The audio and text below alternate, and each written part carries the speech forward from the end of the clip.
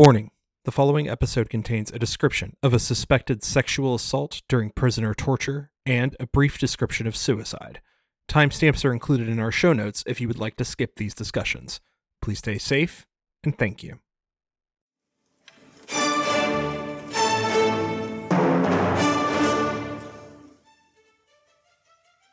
Welcome to Macintosh and Maud Haven't Seen What? The podcast where we make each other watch movies we should have already seen. I'm Diana.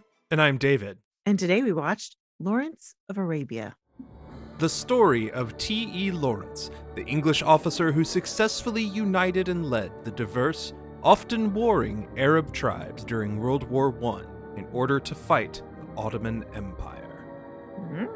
Very cool. This is the most epic film I think we will ever watch for this podcast. Really? Okay. Longer than Gone with the Wind. That's by a minute. Like, this movie, they say the word epic, and you don't always understand what that means. And then you watch Lawrence of Arabia, the film by which all other epics are judged. Oh, yeah. What a movie. I mean, does it hold up? Not particularly well, especially the brown face. It's real bad. Yeah, don't love it. Don't love it. It's 1960s Hollywood. I understand why it happens, because they just didn't. It should have never happened. We understand the context of when it happened. Yes. Yeah. And frustratingly, because it was only that Hollywood thought they couldn't market stars that weren't already in Hollywood films. Yeah, it's just bullshit. It's still bullshit today. Like, it is. It's just bullshit. And speaking of bullshit, this whole story that we watched on screen, kind of bullshit. Really? Okay, cool. But I don't care. There's something really fascinating. You know, we watched it in two parts because it's nearly 4 hours long. It's one of the longest movies that's considered like a classic staple of cinema. Sure. Any movie that goes longer past this gets into that sort of specialty area. Yeah. And yet, the whole time, we would look up and be like, we were already an hour in? Like, it moves. It moves really well. You could probably cut an hour just from walking in the desert type scenes. But see, that's some of my favorite parts of the movie. No, those are fucking beautiful. Beautiful. However, most of those sequences do nothing other than to show the vastness of this region, which is important, but we don't need an hour of it. Probably not, but yet They are beautiful. They are beautiful. This is a movie that it's the 60th anniversary, for one thing. Oh, okay, yeah, that makes sense.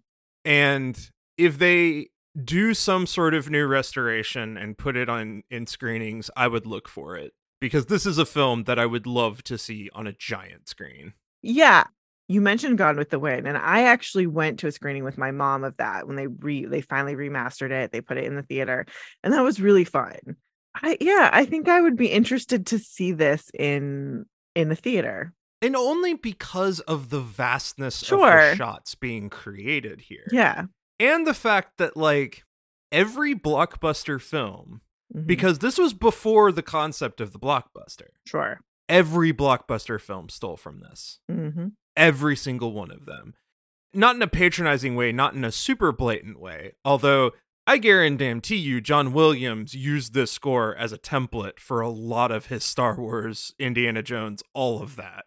Yeah, well, so did George Lucas and Steven Spielberg. So. Well, yes, we'll get there. But it's such a touch point for a generation of directors. Sure, as it should be. Who wanted to make their new version of the historical epic by taking it out of history. And there's so many shots and ways of filming. This is one of those weird bridges from old Hollywood to new Hollywood in some ways.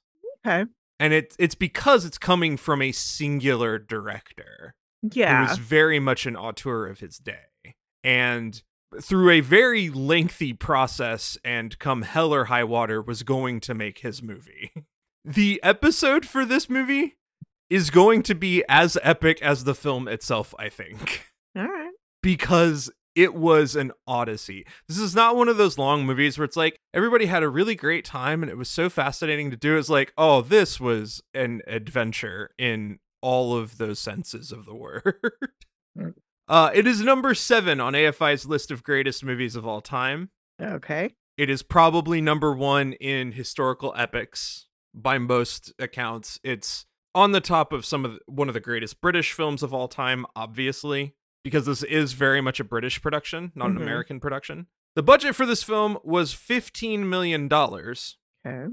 That equates to roughly $147 million in today's money. However, at one point, a gentleman named Steven Spielberg went through all of the different locations and items that were used for shooting and tallied up the costs he thought it would take, and he estimated it would come in at around $285 million. See, that number does sound better for this scale. Because Yes. I'm going to put this on par with, in terms of scale, with Titanic. Yes, it's coming in at the Titanic level just before the advent of the much higher costs with CGI. Yes. Okay. Before we got the $300 or $500 million movies that make 1.5 billion, and that was like the norm in all of our stuff. Okay. So inflation does not account for how vast and all of the different things that were involved in this film, because I will tell you, very little of this is Hollywood magic, quote unquote. Yes. They were fucking doing it for real. Love it. Love it. Diana loves the practical effect. It grossed $70 million, which is roughly $688 million. Again, inflation probably doesn't tell the whole tale and doesn't tell the tale of rescreenings and other stuff like that. I'd be willing to bet that this movie, over the course of its lifetime, has made about $1 billion. Oh, easy. Because it's so singular. It is the only movie that is like it. There are so many historical movies. There's lots of historical movies set in the desert. There is none that is like this. Correct. With this kind of character arc and storytelling and in-depth politics mixed in with all of it, there's no movie like it. Wouldn't say it's perfect, but it stands apart. This is, of course, Mr. Spielberg's favorite film. No, duh. Shocking. Lawrence Kasdan and Joel Silver have both said it's their favorite film, and both David Fincher and Chris Nolan have listed it as huge inspirations. Those are all very different kinds of directors. Yeah. But all of it makes a lot of sense. It's all about the man who created this, and especially our director here, right? Detail. Detail. Detail. Ruthless devotion to detail. With this film, yes, I wouldn't say that Spielberg's like ruthless with detail. He does like details, but he's not the way Nolan is.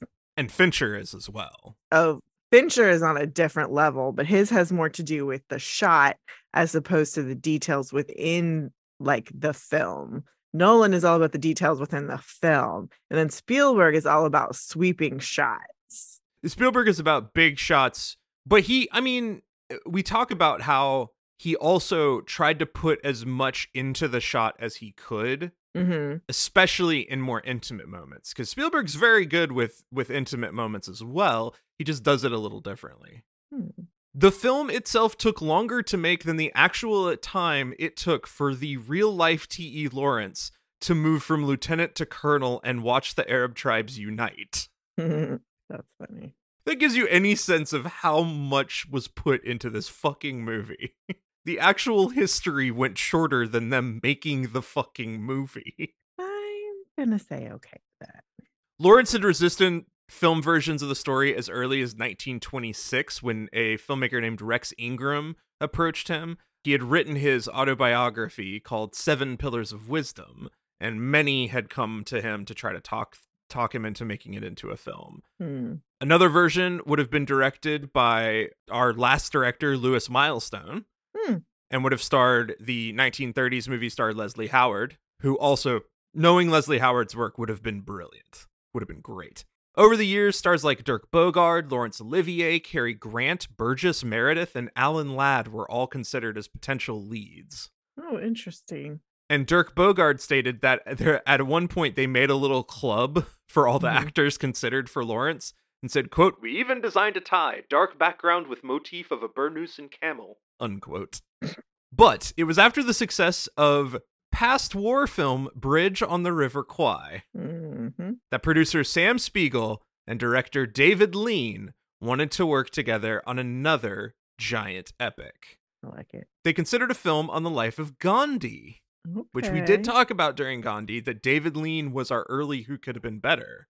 However, Richard Attenborough would come along some 20 years later, finally accomplishing that feat, so instead they decided to move on to Lawrence's story. Fun note, this is the greatest failure of the Bechdel test of all time. Oh, yeah.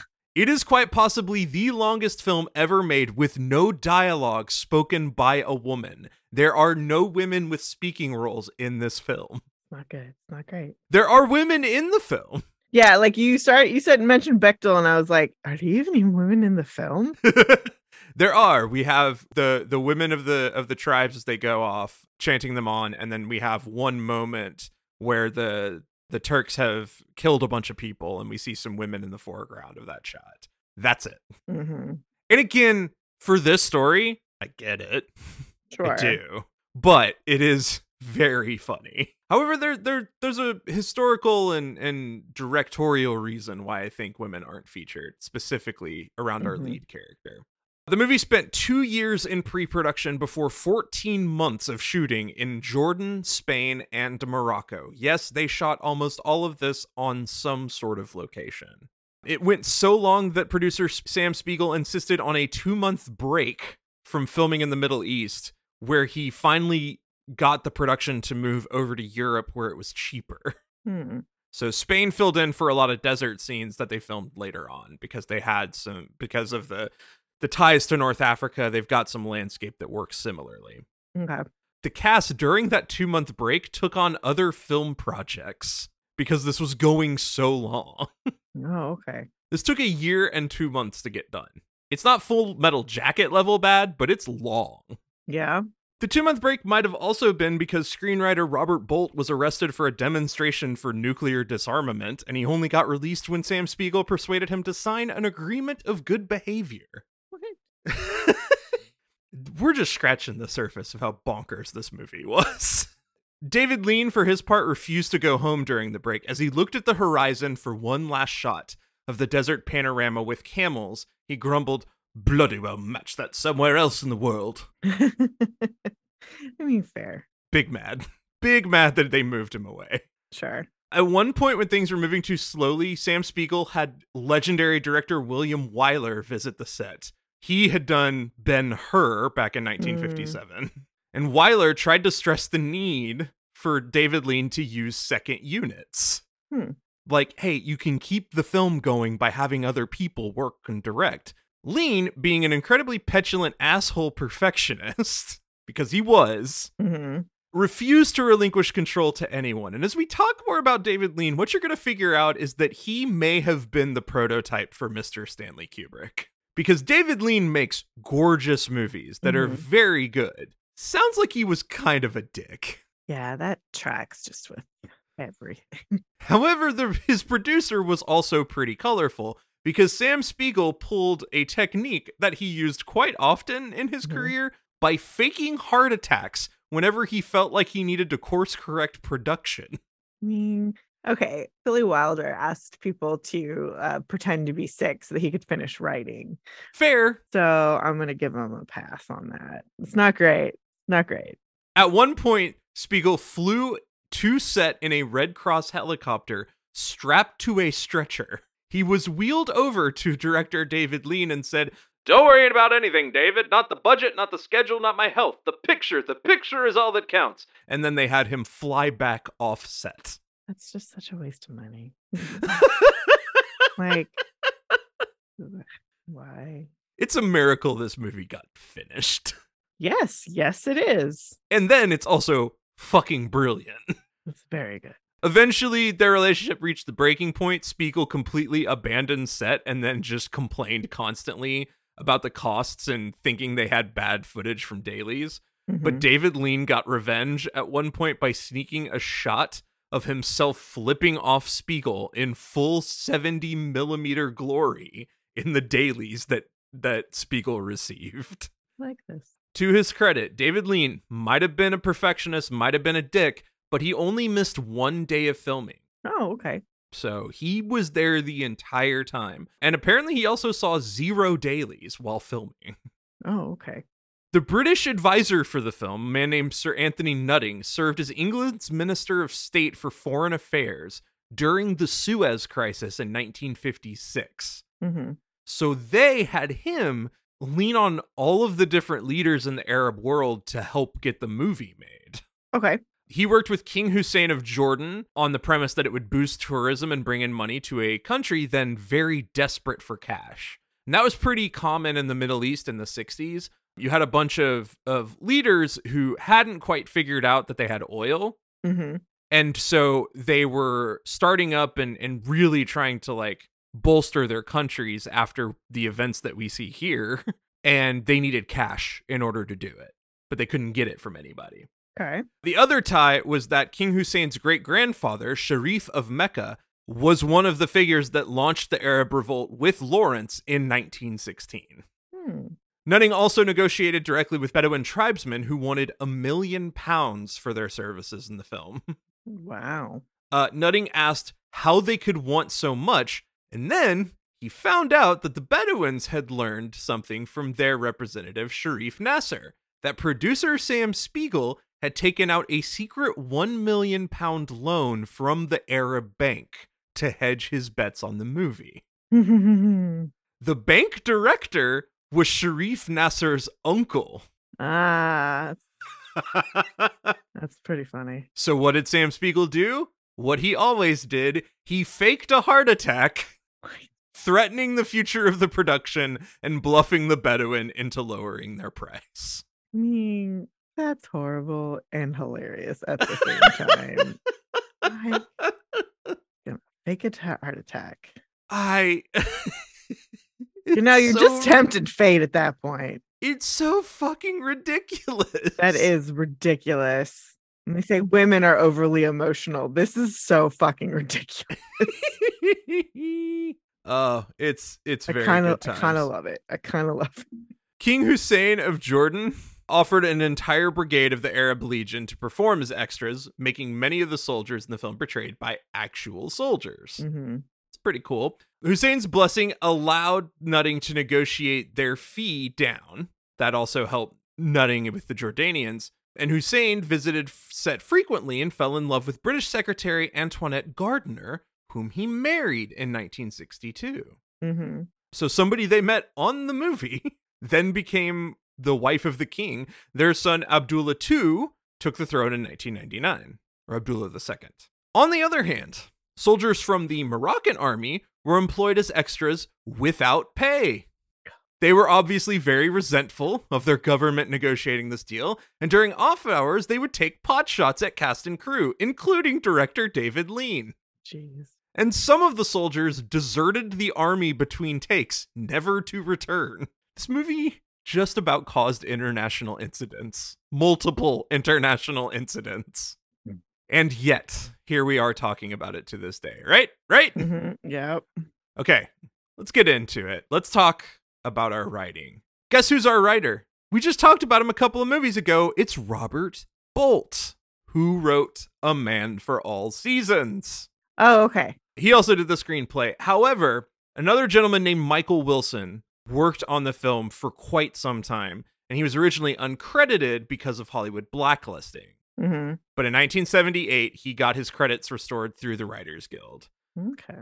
So before this, Wilson wrote Border Patrol, 40 Thieves, It's a Wonderful Life as a contributor, A Place in the Sun, The Court-Martial of Billy Mitchell, and The Bridge on the River Kwai. After this, he wrote The Sandpiper, Planet of the Apes, and Che. Interesting. What do we think of the writing of this movie? Well, to find out that none of it's true knocks it down for sure. Because really? A little bit, yeah. Because the dialogue and it just drags. Like, it's the movie itself overall moves very well, but I feel like the dialogue doesn't work with it. Huh. See, I find the opposite. I mean, let me be clear too. We're going to get there with the history. Part of the reason that it's not true is because Lawrence's life is pretty much unclear from everybody's perspective. Mm-hmm. And it's because there are wildly radical views. He's an incredibly polarizing figure to historians. And so Bolt's doing the same thing he did with A Man for All Seasons, which is that he's taking this one guy and focusing the lens completely through him. Weirdly, though, because of the way they portray Lawrence, and that's really the subject of the ahistorical aspects here, is Lawrence's supposed sadism, his penchant for being bloodthirsty. I think that's the complicating thing here. Like, for me, I love the writing because it does what A Man for All Seasons doesn't do, which is it gives us an actual tragic hero. A man who is so consumed by his idea of making a difference that he misses all of the pain and misery he's causing. Okay. I mean, it drags because there's so much to cover, I think. But I don't feel like the dialogue's clunky. I just feel like there are moments where the dialogue is unnecessary or we're running long on the theme. And then there are moments where the dialogue just punches you in the gut. The other side is I can convince myself of your point that it's clunky. And the fact that makes it interesting and unique is the actors. Because I think the acting is so stellar that it might make a kind of make some subpar dialogue really sing. Because God, is our acting incredible. Yes. So, I don't know, that is definitely a mixed bag. I do think that regardless of the veracity of the story, to me, it takes you on the actual hero's journey. And that is such a trope that can be played out so much, but this is one of the movies that does it so well. By showing you a man who has some preternatural wisdom beyond just the normal scope of things. There is something about him that is beyond what a normal person can do. Yeah. And yet it comes at a cost. And that's the story of the movie. That's fascinating to me. That's interesting to me. And I think that's what they absolutely get right. It's what I wished he had gotten right with A Man for All Seasons.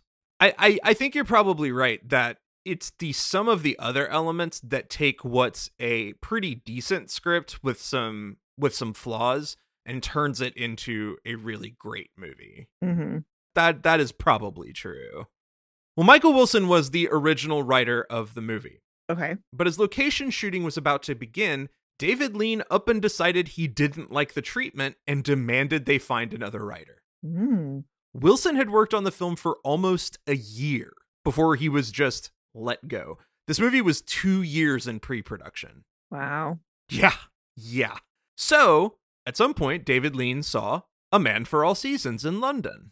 And he knew he had his writer. That's cool. So he brings in Robert Bolt, and Bolt was initially asked only to help write dialogue. But he refused, saying the project would be too big in scope just to do that. I couldn't do it unless I'm going to do a full rewrite. So Sam Spiegel said, fine, I will give you a ton of money to do a rewrite, but you have to do it in 7 weeks because we're about to start. We cannot delay production any further. That's hilarious. So Bolt took it on. And instead of using any other books, because there were tons and tons of biographies about Lawrence, everybody had a take. He simply said, forget it all. I'm just using his autobiography. And a lot of the reasoning was there were all these different writings about him, but they were all contradictory.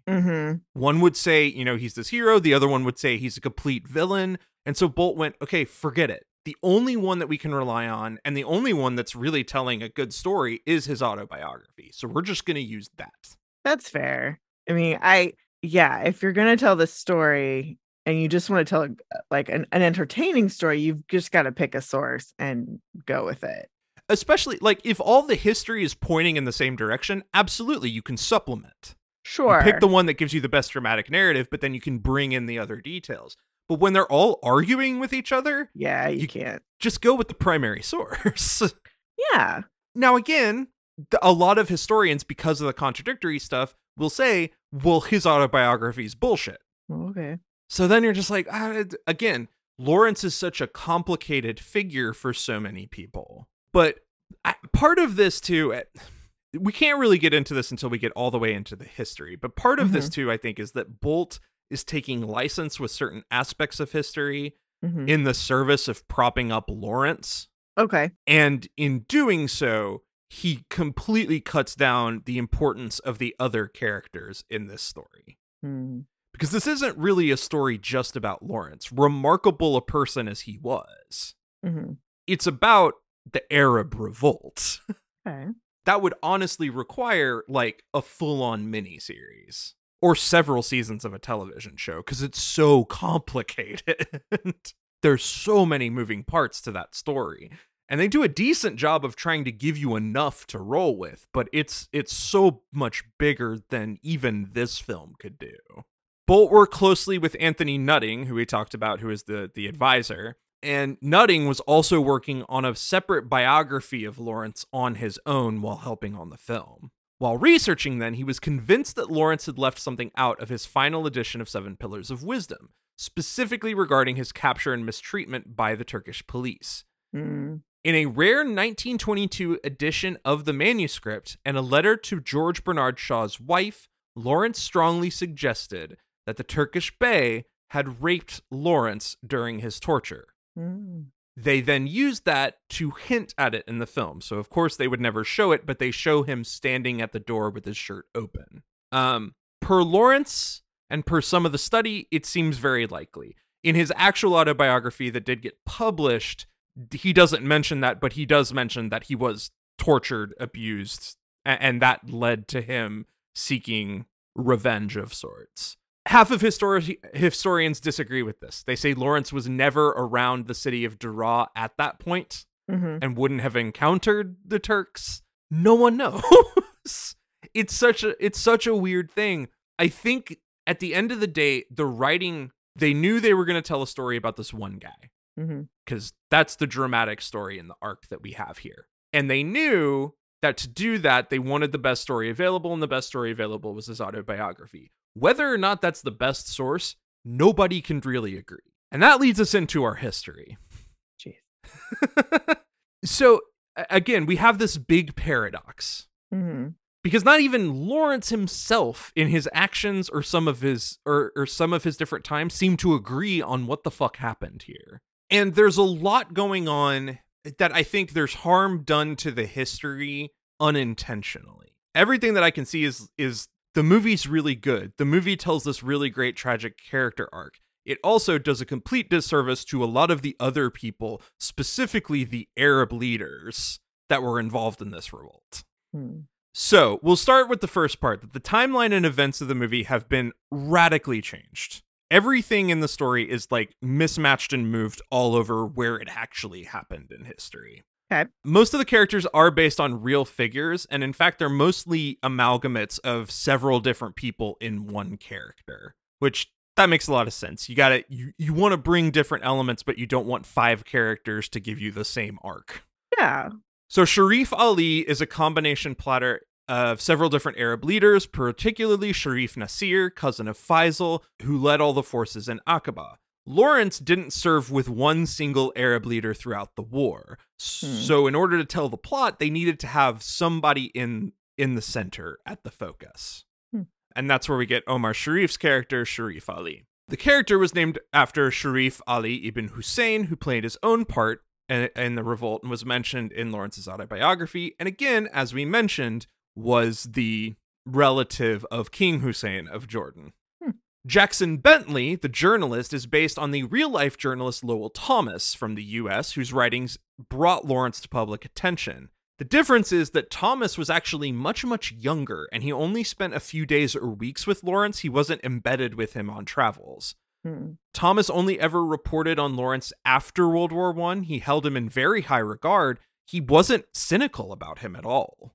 He thought he was this really interesting, fascinating man. In the original script that Michael Wilson wrote, Bentley was the narrator of the script. But Bolt decided that, no, we can't have a narrator for this movie. I think that was a good choice. I think that's fair. We're doing so much visual storytelling, a narrator would ruin it.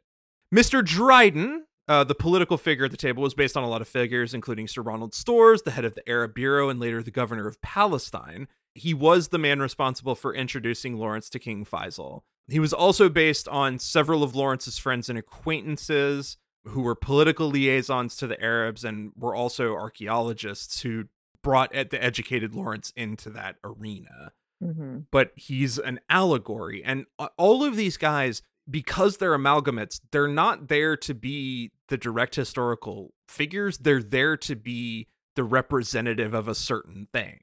Sure. So Dryden is the balance between the military and the politicians. Colonel Brighton is the position of all the officers who saw Lawrence as this incredibly talented leader, but hated the fact that he was sort of assimilating within the Arabs. Mm-hmm. And, they're all incredibly racist. Yep. Then there's the timelines, which Lawrence's meeting of the Arab Council and the Battle of Aqaba are incredibly dramatized. Aqaba wasn't a sneak attack. In fact, the fighting occurred about 50 miles inland, and it was done with conventional soldiers. They had a freestanding army that went and fought the Turkish fighters, and then they came in after and just seized the fort. They marched in unopposed, partially because there were British warships just relentlessly shelling Aqaba. Mm-hmm. So it wasn't nearly the sort of incredible David versus Goliath victory that we get in the movie. It really boils down to they are separating history to focus on Lawrence. That's the whole plan with the storytelling. And, it goes to the fact that, this wasn't a force of Bedouin guerrillas. It was really an actual conventional army recruited from a bunch of different perspectives. The regular Arab army recruited from Ottoman Arab prisoners of war. So if they were actually Arabic and they were just conscripted in, they were said, hey, do you want to come fight for our side so we can have freedom? Yeah. And it was very interesting because there are pictures. They wore British uniforms with the Arab keffiyeh, the head wraps, and fought conventional battles for that army. Okay. The history's weak there. Then there's Lawrence, and this is where it gets a little bit more complicated. Mm-hmm. First of all, the real Lawrence was not this sort of slender 6'2" Adonis that we get from Peter O'Toole. Yeah. Lawrence was 5'5" and a very just normal British dude. You see pictures of him, and there's some similarities to Peter O'Toole. Mm-hmm. There are, but he was just kind of a dude. Okay.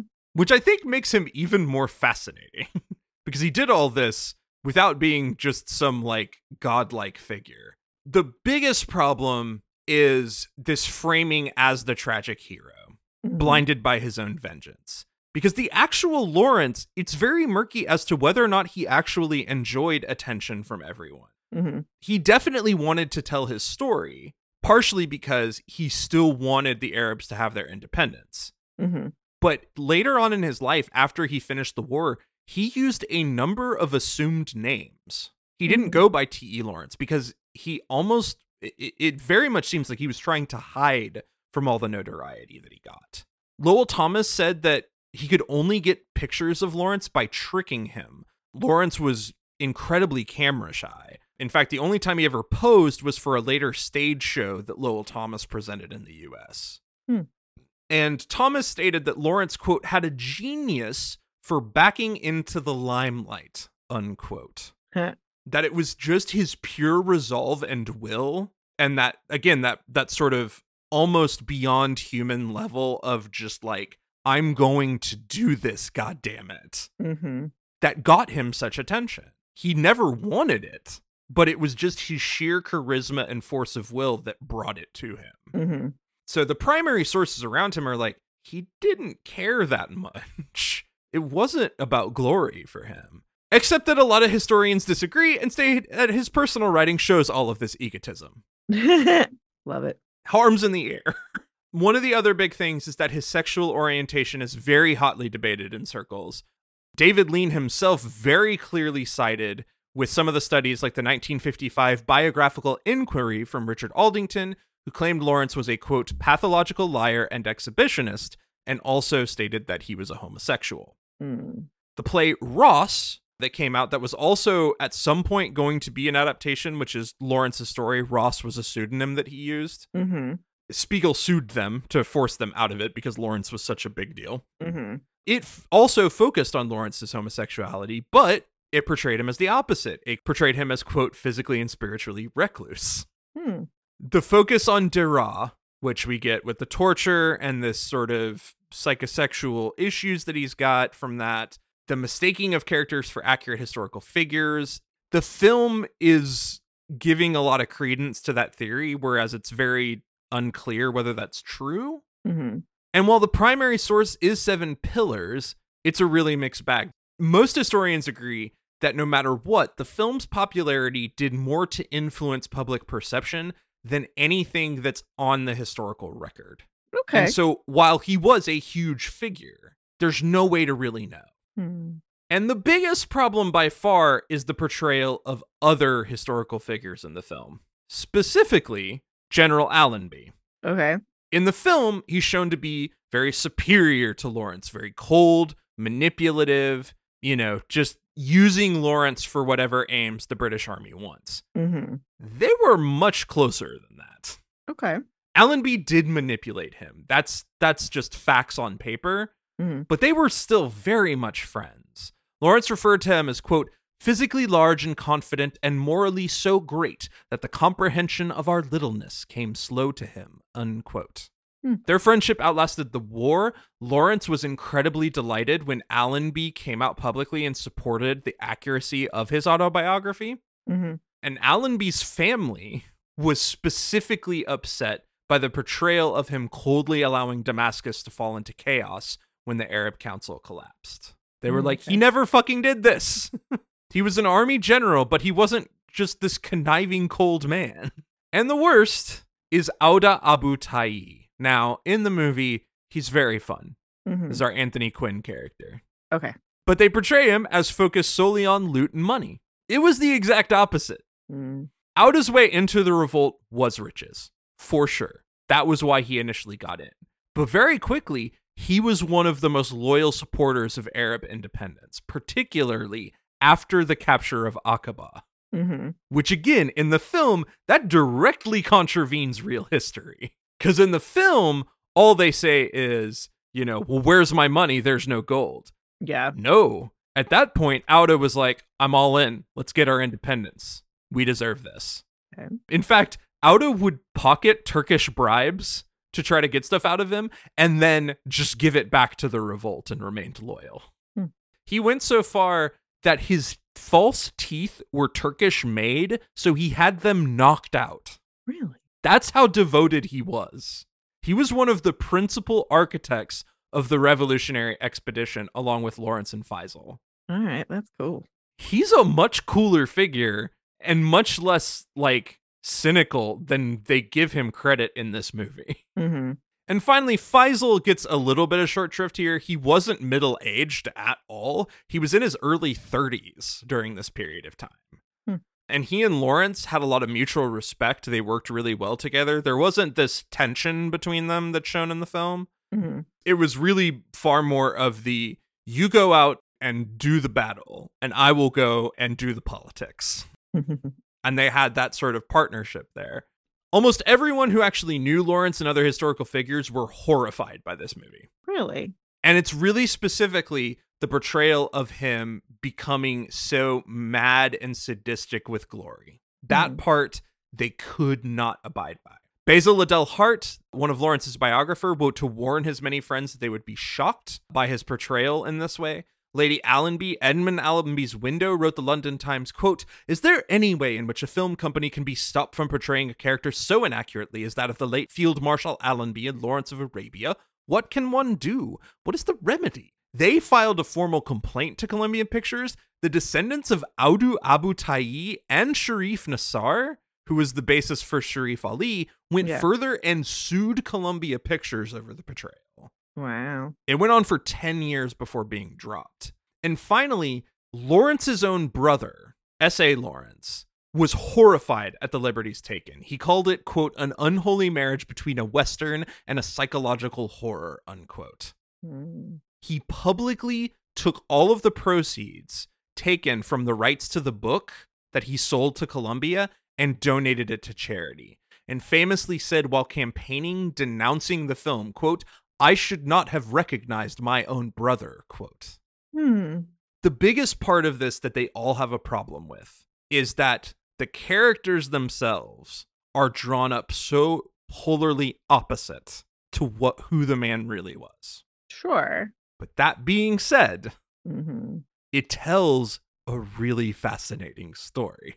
It does. The one thing everybody can agree on is that it very accurately portrays Lawrence's desire for the Arabs to have their independence. Everybody was like, Lawrence was a true believer in this. He found a love for these people and he found a love for the desert, and he wanted to give these people independence. The other thing is that though there are some historians who really want to defend Lawrence too much, most accounts do confirm that he did participate in the slaughter of retreating Turkish columns who had committed the Tafas massacre. That slaughter that we see as the sort of final climax of the film mm-hmm. is very based in history. It did happen. And I wouldn't be shocked. And I wouldn't be shocked as to his motivation. Because again, if he was horribly tortured by the Turks, you understand that. Yes. You don't love it, but you understand that being complicated in this man. Mm-hmm. And especially in a man who up until that point had seen such an interesting purity of motive, mm-hmm. suddenly being confronted with the reality of all of this. Mm-hmm. So at the end of the day, this is not a historical movie. Okay. And it really shouldn't be watched that way. It shouldn't be treated as a historical movie. It should be seen as an epic, as the sort of really artistic piece of historical fiction. Mm-hmm. And in a weird way, for me, it succeeds because it ignores that history and says, this man's going to be a full-on Greek tragedy. That, to me, is what makes the movie good. If you tried to complicate it, I don't think you can do it in the same way. You can't mm-hmm. tell this story the way you told it within a condensed period enough to make an actual movie out of it. You've got to blow out the story way bigger. And at that point, it's not a 4-hour movie anymore. Yeah. I don't think there was any other way to make a Hollywood historical epic without completely changing that part of the story. No, there's really not. So it sucks. It sucks because I'm like, the real story is also just as fascinating, but it's like, you gotta like read a book to get it. Mm-hmm. You're not gonna get it through this picture.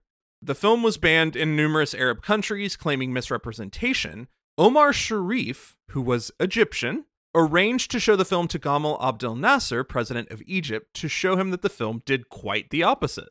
It showed them as gaining their independence. Nasser loved the film and allowed its release in Egypt which became a huge success in Egypt. Mm-hmm. The film did great. And finally, Lawrence's death is something of a controversy in history as well. Mm-hmm. Because many believe that Lawrence was not killed in an accident, he was murdered.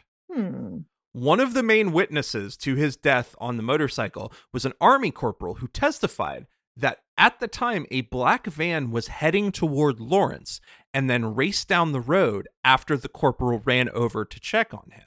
The corporal was then instructed not to mention the van being involved in the accident, and shortly after testifying to that effect that, yeah, the van was there, the corporal committed suicide.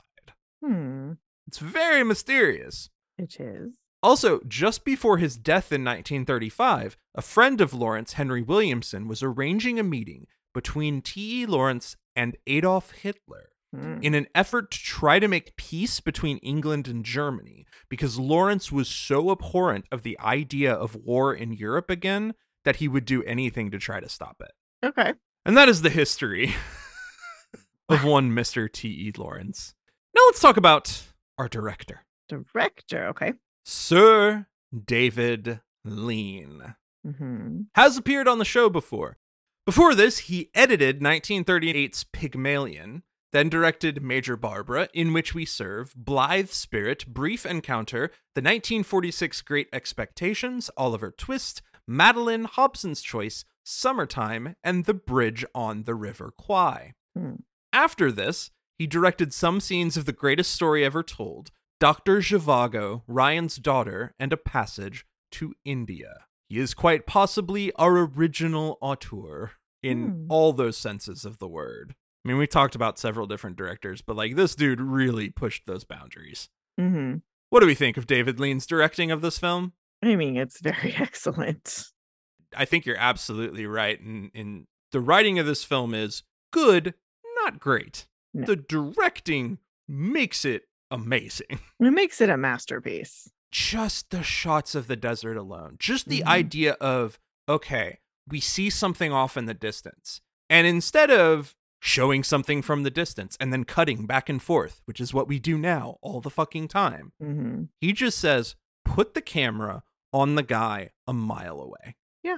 And keep it there. And then get that first scene with Sharif Ali where they're staring into the distance and slowly this figure emerges from the desert. Who does that? Well, so it reminds me a little bit of the mockumentary style in that sometimes, like I've I listen to a bunch of those podcasts, and they talk about how sometimes when you are far away watching somebody, that is more intimate than putting the camera in the person's face. Oh, yeah.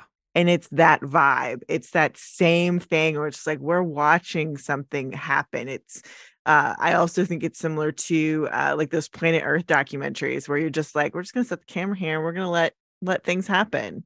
And we don't do that as much now. There are some directors who have made great pains to do like those one shots, which are meant to feel in that way. But this is very beginning of like this style, and it's fabulous. Oh, well, it's also so unique because you're doing it in an epic. You do see it a lot in the 60s and the early 60s, late 50s, especially when you're dealing with like neorealism in Italy, where you're like making kitchen sink dramas and shit. You don't see that in a giant movie because this is shot in 70 millimeter. It's beyond big format screen. Like, this is the biggest we have until IMAX. That's how big and grand this movie is. And yet, he's willing to take those moments. Part of the reason it is 3 hours and 45 minutes is because he wants to linger on those shots. And those are the most amazing storytelling devices in the movie. You know, he doesn't waste a whole lot of time with trying to do a whole bunch of, I don't know, intercutting or setting up of place and time. He just says, I'm going to give it to you. And if you're disoriented, that works. And if you're not and you're fully invested, you are too. He just does not give a shit what the audience thinks. He just goes, this is how I'm going to compose this moment. And there's so many moments like that. There's the infamous edit of Lawrence being in Cairo, blowing out the match, and suddenly it's the desert with the sun rising. And you're just like, fucking hell. Literally, no one makes movies like this anymore. And no one ever will. Because why would they? There's no reason to make a movie like this anymore. So it exists in this very specific period of time. But it's also really key, again, why so many of these moments, I mean, I was thinking about it after, and it's just like the entirety of Tatooine in Star Wars is just this. And why wouldn't it be? Why wouldn't Lucas go, well, they did this. Why bother? Why try to make it any better? Because he already perfected everything you could do in the desert. I don't know. There's something about the way that he was like, this is the landscape and the feeling of the desert, so I'm going to use the camera to get that point across. That's all he did.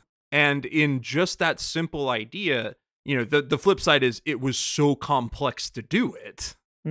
But it's not a complicated idea of what he was trying to do. He's just like, I'm going to give you all of it. And boy, do we get all of it. Reportedly, he watched John Ford's Western classic The Searchers over and over and over again to get inspiration for this movie, which is also considered an incredible classic. Everything in the film moves left to right to signify a journey. In fact, the only time it moves right to left is when Lawrence has to go back for the guy lost in the desert. Because the journey's going backwards for a moment.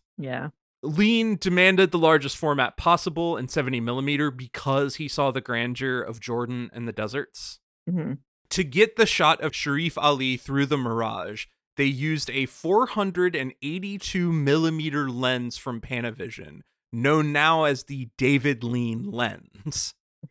It was made for this shot and this shot alone. It has never been used in another movie. Wow, okay. But to get him coming from the haze of the desert, they made a fucking camera lens. Love it. All of the night scenes were shot in day for night because they could not adequately light the night scenes in the pitch darkness of the desert, which it looks incredibly good.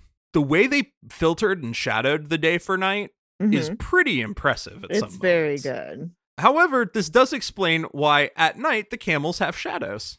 Okay, yeah. It's like, well, there's not a whole lot you can do about it. We'll just call it moonlight and we'll move on.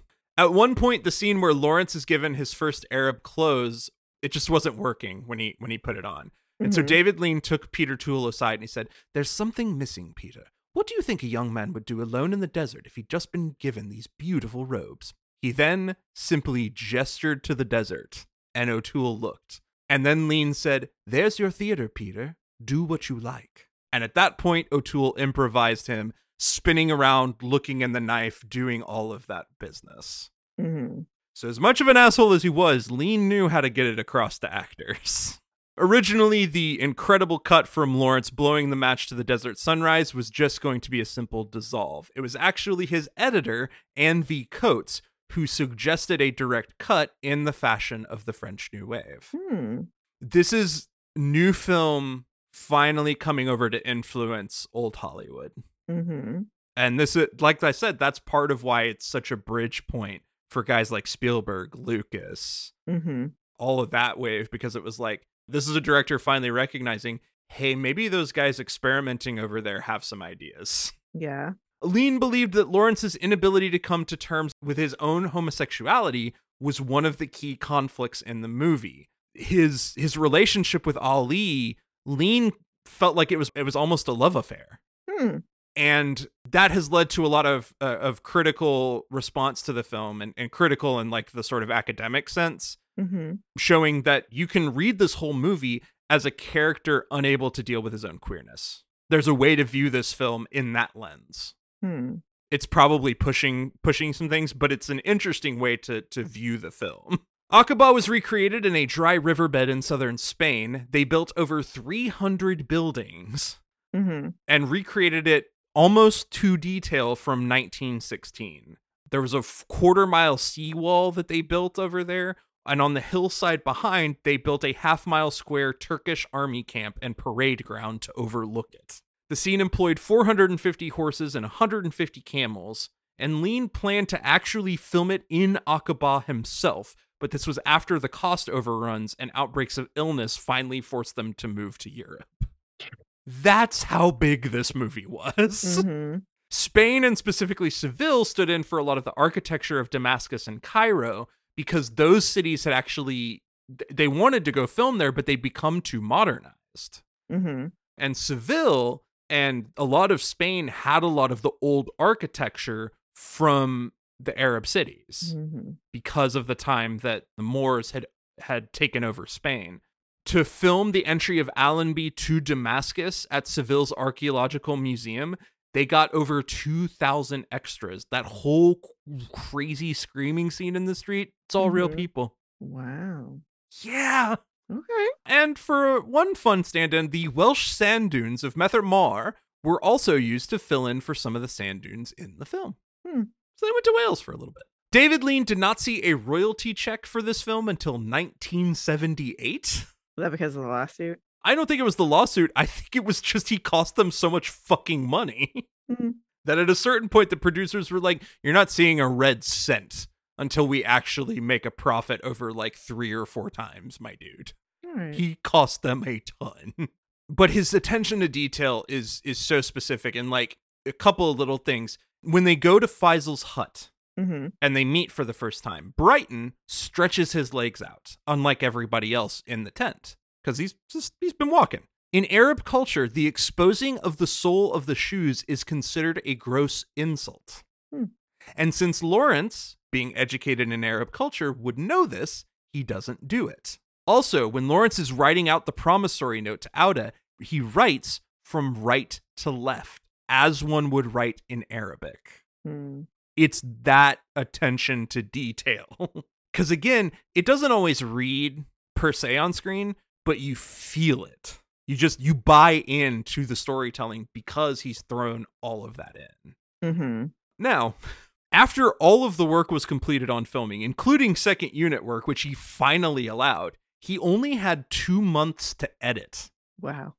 Yeah, he made all of this shit and he only had 2 months to get it ready. The premiere cut that they did was a few minutes longer than he would have liked. And so when Columbia approached him saying, hey, we'd like you to make a few cuts, he was like, great, there's a few things here I want to tweak just to get the pacing right. Instead, they demanded he cut 20 minutes from the film so they could get extra showings in and bring in a second audience to the theater. So then whole scenes got cut, which sucks. And then in 1971, they took out another 15 minutes. What? Critics have said that the 1971 cut is nearly incoherent in the second half because they cut between scenes with no explanation of plot. Wow. However, in 1989, the film was completely restored after undergoing several revisions, and this is the version that we watched. Okay. 2 film conservationists were like, this is a pinnacle of movie making. We need to preserve it. And so they got permission from Columbia to say, hey, we want to do a big restoration. We want to put it all back together. And we'd like to, see what else you have out there. Thinking maybe they'd get, a few extra cans of footage or whatnot. There were 4 tons of extra footage delivered to them. My God. That's how much he filmed on this movie. It took nearly a year to sift through all the footage to see what they might want to restore and add. That makes sense. Like, honestly, because when you're doing a restoration, you're trying to see if there's anything new that they cut for time, but that would give more context, that would be a better shot. I mean, just that makes total sense. Like, restoration is a different beast than just editing. Oh, absolutely. And I will also mention, this was all done with Lean's blessing and involvement, I believe. He was still alive at the time, so he was also helping supervise some of it, making sure it stayed true to the original film. But the fact that they had like hundreds of canisters of full reels of film to go through. Now, they did this whole restoration, but one of the things they discovered was that the cut footage no longer had a usable soundtrack. They didn't have voice. So they brought the surviving members of the cast and some other voice actors for non-surviving members to re-record lines and replace the soundtrack for the cut footage. So they do all this. Lean complimented Peter O'Toole for all of his effort in recreating some of those lines, saying that he thought he did a better job than his acting in the original film. O'Toole responded in kind, quote, after 25 years, I think I have learned enough to play the scene properly, unquote. And after redubbing his lines, Peter O'Toole joked, well, now I know how to read the lines. Wow. And with that, we're going to take a brief intermission. Wow. Because there is so much more to cover. Oh, geez. All right. Time to refill that beverage. Ooh, take a break, listen to some music, and then come back. All right.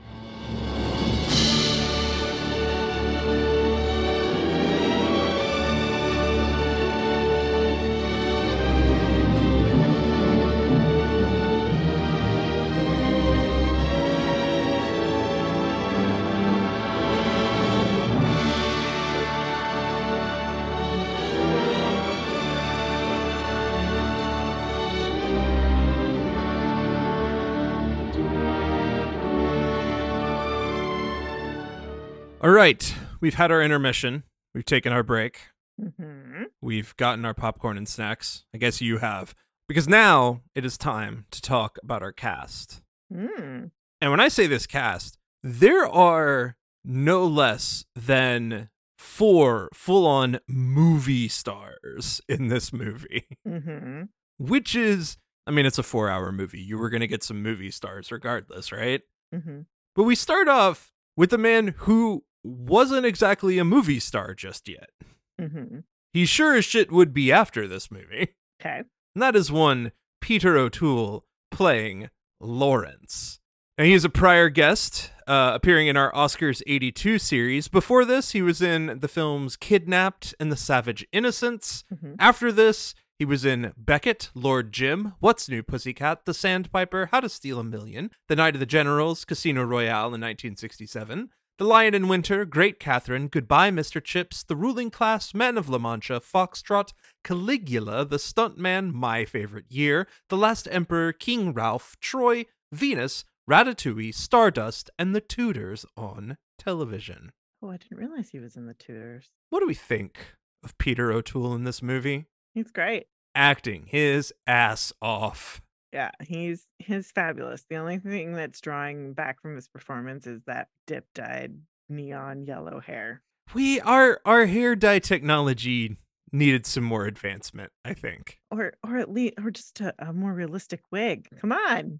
Well, again, we're filming in 70 millimeter. It's like the jump to HD when all these people that had previously gotten away with just, basic stuff on TV were like, oh, we got to redo your look. We got to, there's some work. Yeah, it's not great.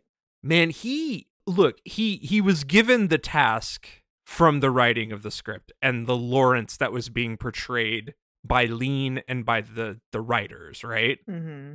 So even though he did a ton of prep, he read a lot, he tried to do a bunch of research, but he really does embody that full tragic hero. And he's capital A acting, but it's not one of these movies where it's distracting from the movie. Because a lot of times it does, right? When you have acting the movie, you're just rolling your eyes the whole time. But this character is bigger than life.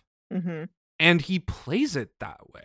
I love that bit where David Lean tells him, there's your stage. Look at the desert. Show it off to everyone. Mm-hmm. And it's like that type of thing just unlocks all of this stuff from Peter O'Toole. Mm-hmm.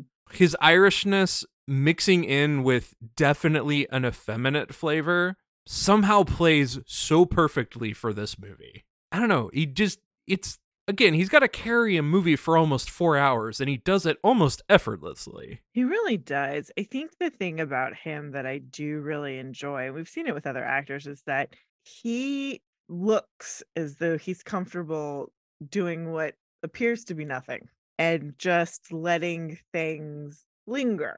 It's almost as though he doesn't move and he lets everyone else come to him. And I mean that in a good way. Like he's holding back in the scenes, and it's interesting because then when he breaks down, he's the one who moves. Yeah, and you see throughout the movie, slowly but surely, he just is ripping himself apart inside. Just bit by bit, methodically, all of this tension inside of him is just unwinding until he cannot hold it in anymore. And he tries desperately to get the fuck out of it. And they won't let him because he's too valuable to the war effort. Just that whole sequence of, why are you objecting to going back? And it's, well, you killing is hard because I liked it. Why not? Well, let me see. I killed 2 people. I mean, 2 Arabs. One was a boy. That was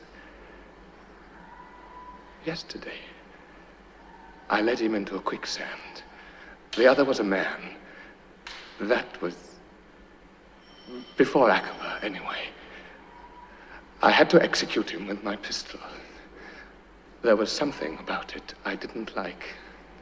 Well, naturally. No, something else. I see. Oh, that's all right. Let it be a warning. No, something else. What then? I enjoyed it. Ooh. Yeah. What a terrifying moment, and just shows you so much of what the character's going to go through in the second half. Because he really does take on this almost messianic figure in the second half of the film. He buys into all of this hype, and it rips him apart inside. He's fascinating, and those eyes, God, the blue piercing eyes that he has, and you're just ice cold staring at you. He's incredible. Well, David Lean caught a random B movie called The Day They Robbed the Bank of England that featured a very young Peter O'Toole, and Lean was captured by the incredible good looks of the actor. Mm-hmm. O'Toole stated that he never watched the complete film until 2 decades after its original release, and by that point he said he was thoroughly impressed at the acting. When talking about just how long the film took to make on a talk show, he referenced the scene where Lawrence and Allenby talk while walking down a staircase. Part of the scene had to be reshot way later in filming. Per O'Toole, quote, "In the final print, when I get to the bottom of the stairs, I'm a year older than I was when I started walking down them," unquote. He only had a day's shoot of his screen test, and Lean went all out on his screen testing for this movie. I can't blame him. Mm-hmm. But O'Toole's was actually way more modest than another actor that we'll talk about. O'Toole dyed his hair blonde and shaved his beard, which he had grown while appearing in The Merchant of Venice. Lean saw him in costume and halfway through the screen test stopped everything and said, quote, "No use shooting another foot of film. The boy is Lawrence," unquote. O'Toole's only stipulation was that his wife, Sean Phillips, be flown to location once a month at the expense of the production. Considering the filming lasted 14 months, I don't think that was a bad idea on his part. No, not at all. Upon being cast, O'Toole immediately started researching. He nearly memorized the entirety of 7 Pillars of Wisdom. Mm-hmm. And he conducted tons of interviews with people close to Lawrence. He actually only had 5 weeks before leaving for location shoots to get ready. So he just he speed ran the entirety of studying for the role. The first time Peter O'Toole tried riding on a camel, blood oozed from his jeans. He warned his instructor, quote, "This is a very delicate Irish arse." The only way he could ride comfortably was to add a layer of sponge rubber under the saddle for comfort. This practical fix was actually adopted by the Bedouins acting as extras, and they nicknamed O'Toole Ab al-Isfanja, or Father of the Sponge. Notably, he stated his instructor for riding camels was none other than the grandson of Audi Abu Tai, a member of the Jordanian Desert Patrol. Wild shit. The connections. This would not be the only injury Peter O'Toole suffered while making this movie. This was an incredibly grueling shoot. Sure. Prepare yourself for how hurt Peter O'Toole got. Oh no. He suffered 3rd-degree burns, sprained both ankles, tore ligaments in his hip and thigh, broke his thumb, dislocated his spine, fractured his skull, got bitten by a camel, sprained his neck, tore a groin muscle, got concussed twice, and seriously injured his hand during filming after drunkenly punching the window of a caravan. Oh my god. That part was mostly on him, because one other thing is Peter O'Toole is probably the drunkiest drunk that ever drunk in movies. Mm-hmm. At least the drunkiest drunk that also didn't completely self-implode. Wow.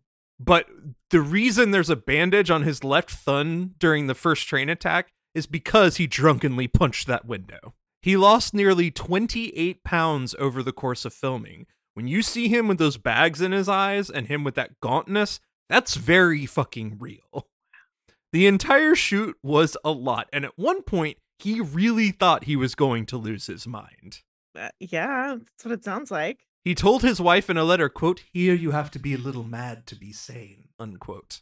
Because the flip side of this is, they're on location in the desert. And I mean in the desert. There is nothing. So it's a lot. During the filming of the Battle of Aqaba, the real Lawrence accidentally shot his camel and it threw him off, nearly killing him. O'Toole also nearly got killed during the filming of Aqaba when, according to different reports, one of 3 things happened. You can guess which one you think is true. 1, a gun used to signal action during the first take of Aqaba fired prematurely, and O'Toole was thrown from the camel in front of charging horses. 2, O'Toole was temporarily blinded by pellets from an effects gun, and that's when he lost control of the camel. Or 3, Peter O'Toole was simply too drunk to hold on to his camel. I think all 3 of those are real. The answer is yes. I don't know for real, but I'm just like, that's the answer. That all of those happened. I'm correct. Fortunately for O'Toole, the camel was trained for such situations like that. That they were camels used for filming. Mm-hmm. And the camel immediately stood over O'Toole to prevent him from getting trampled by the horses. That's a good camel. At one point, Peter O'Toole was flown to New York City to meet the executives backing the movie. One looked at him and said, quote, "When I look at you, I see $6 million. Peter O'Toole immediately said, quote, "How'd you like a punch up the throat?" Unquote. I appreciate him so much. Does not give a shit. Hates being meat for studios. He is an actor, and he is drunk. O'Toole admitted that he and Omar Sharif were concerned about falling off camels during one scene, so they got totally blasted and tied themselves onto the camels before shooting. He admitted that for the entire attack on Aqaba, he was so drunk he had no idea where he was or what he was doing. And after 6 months of filming, they gave him a week's rest to go home, especially to recover from some injuries. The second he got out of the hospital, he went on a bender.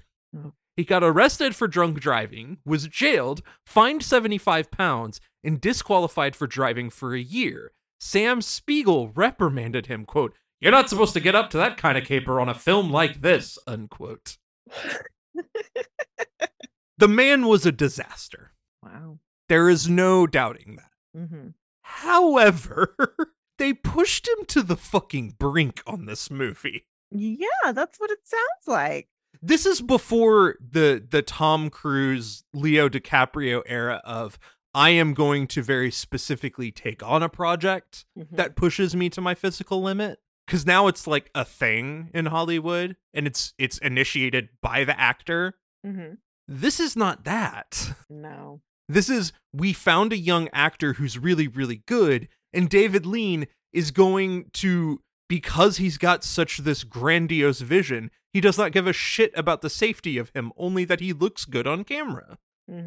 Like, one wonders, had he not done this movie, would it have pushed his life in such a radical, drunky direction instead of just being a bit of a lush? I don't know. But like, this was an intense experience for this dude. Yeah. We have some who could have been betters.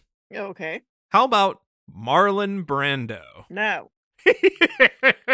Just no. He was David Lean and Sam Spiegel's first choice because Spiegel had produced Brando's Oscar-winning turn in On the Waterfront. So there was already connections. Brando allegedly said famously that he didn't want to spend 2 years of his life riding on a camel, unquote. I mean, fair. That's what it was. Now, let's talk about the other first choice. One Albert Finney. Maybe, I don't know. Albert Finney's hard to know because, first of all, at that point, he was still unknown.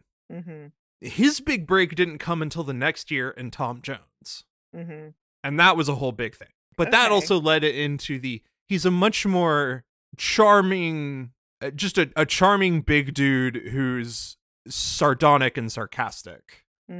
Not Peter O'Toole being wry.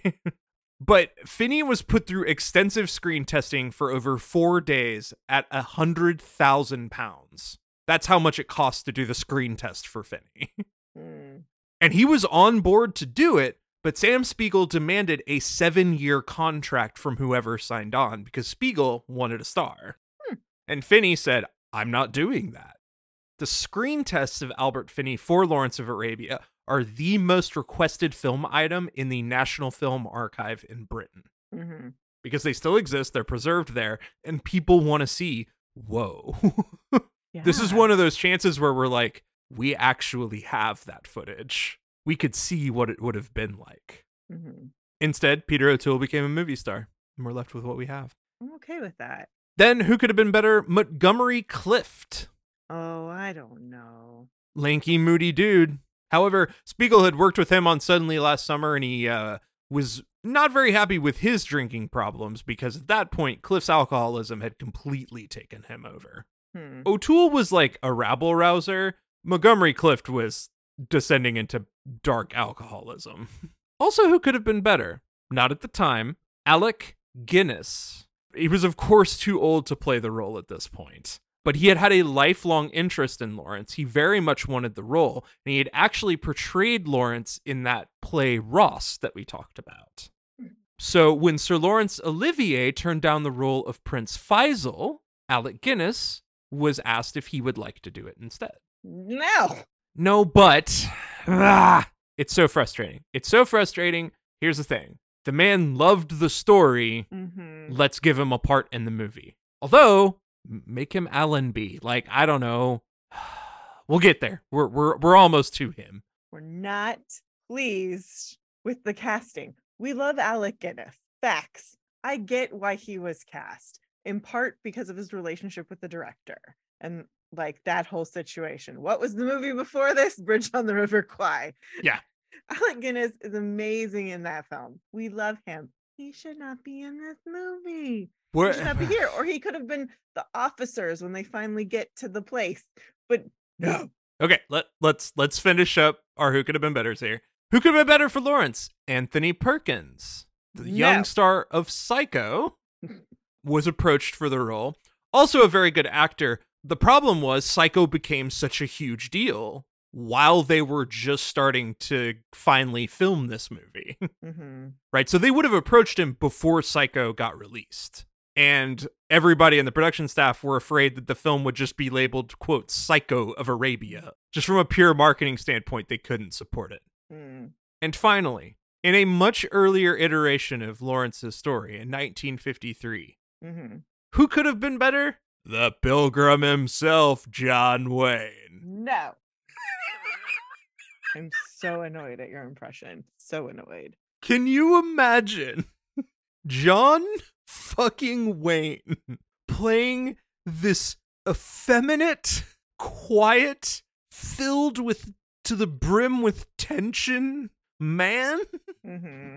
The ultimate just symbol of American horrible masculinity? Instead, we got the ridiculous laughableness of him playing Genghis Khan, which will forever live as one of the funniest fucking things Hollywood ever did. Horrible, but very funny. Oh my God. Why would you ever, first of all, why would you ever consider an American? Because it's an American production company and we're the worst. But it's such a British story, right? But then, if you're going to consider an American, I can get behind Brando a little bit. Mm-hmm. I can probably support Montgomery Clift. Clift had the look. Clift had the vibe. John Wayne? Hollywood's dumb. All right, now let's get ready to cringe. Oh, now I get to cringe. Great. Yes, and we're going to go back to back on the cringe here because y'all. No, there are too many white people cast in this movie. It's not white people. Specifically two. I don't like it. And we're going to start with Alec Guinness playing Prince Faisal. Before this, he was in Great Expectations, Oliver Twist, The Lavender Hill Mob, The Detective, To Paris with Love, The Lady Killers, The Bridge on the River Kwai, All at Sea, and Our Man in Havana. After this, he was in The Fall of the Roman Empire, Dr. Zhivago, The Comedians, Cromwell, Scrooge, Murder by Death, Star Wars Episode 4, A New Hope, of course he's Obi-Wan Kenobi, Tinker Tailor Soldier Spy in 1979, and he played that role for many years on television, Lovesick, A Passage to India, and Kafka. First of all, Alec Guinness should not be playing this role.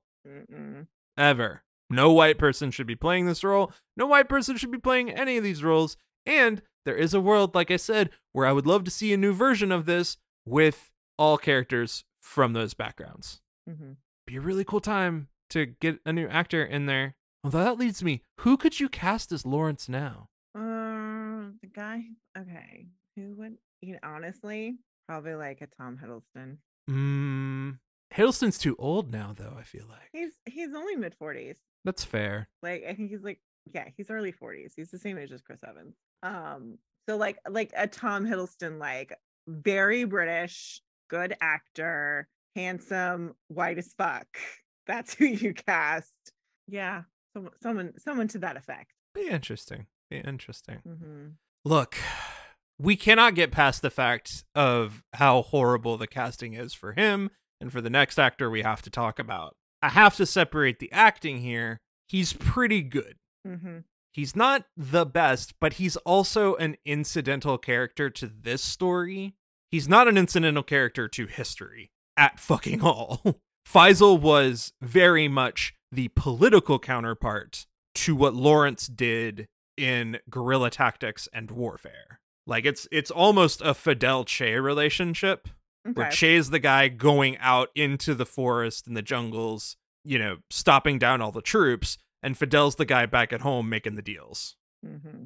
It's that relationship in history. And they suggest that. The weird part is, and some of this is because they got Alec Guinness. Their Who Could Have Been Better was Sir Laurence Olivier. But they got an older actor. So instead of it being this interesting counterpart, it's very much almost like an older brother relationship. Okay. Like that's how Guinness is playing it. And there's not enough of him, I feel like, for it to make as much of an impact as it could have.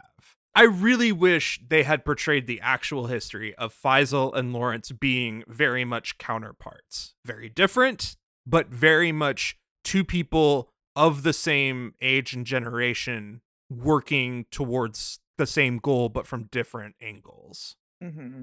It's a much more interesting story. That being said, Guinness gets some of the, like, real digger lines. Yeah. And that's because, I mean, some of that's just, he's just that good an actor. But, like, I do love, again, he's not playing it over the top. Mm-hmm. The frustrating over the topness is the brown face. It's horrible. It's incredibly noticeable. It's horrible, and you can't escape it while watching the film. No, you can't. It just is what it is. And that is just, we know it was very common. It doesn't excuse it. It's just very disappointing and very frustrating when we go to watch these movies. And that's a part of it. And I know. The one thing in his favor is that he's very much still just trying to play this character. He's not trying to overdo it. He's not trying to play some sort of trope. He's just trying to be who this guy is on the page. Mm-hmm. And that's the best credit I can give to somebody put into this situation in 1962.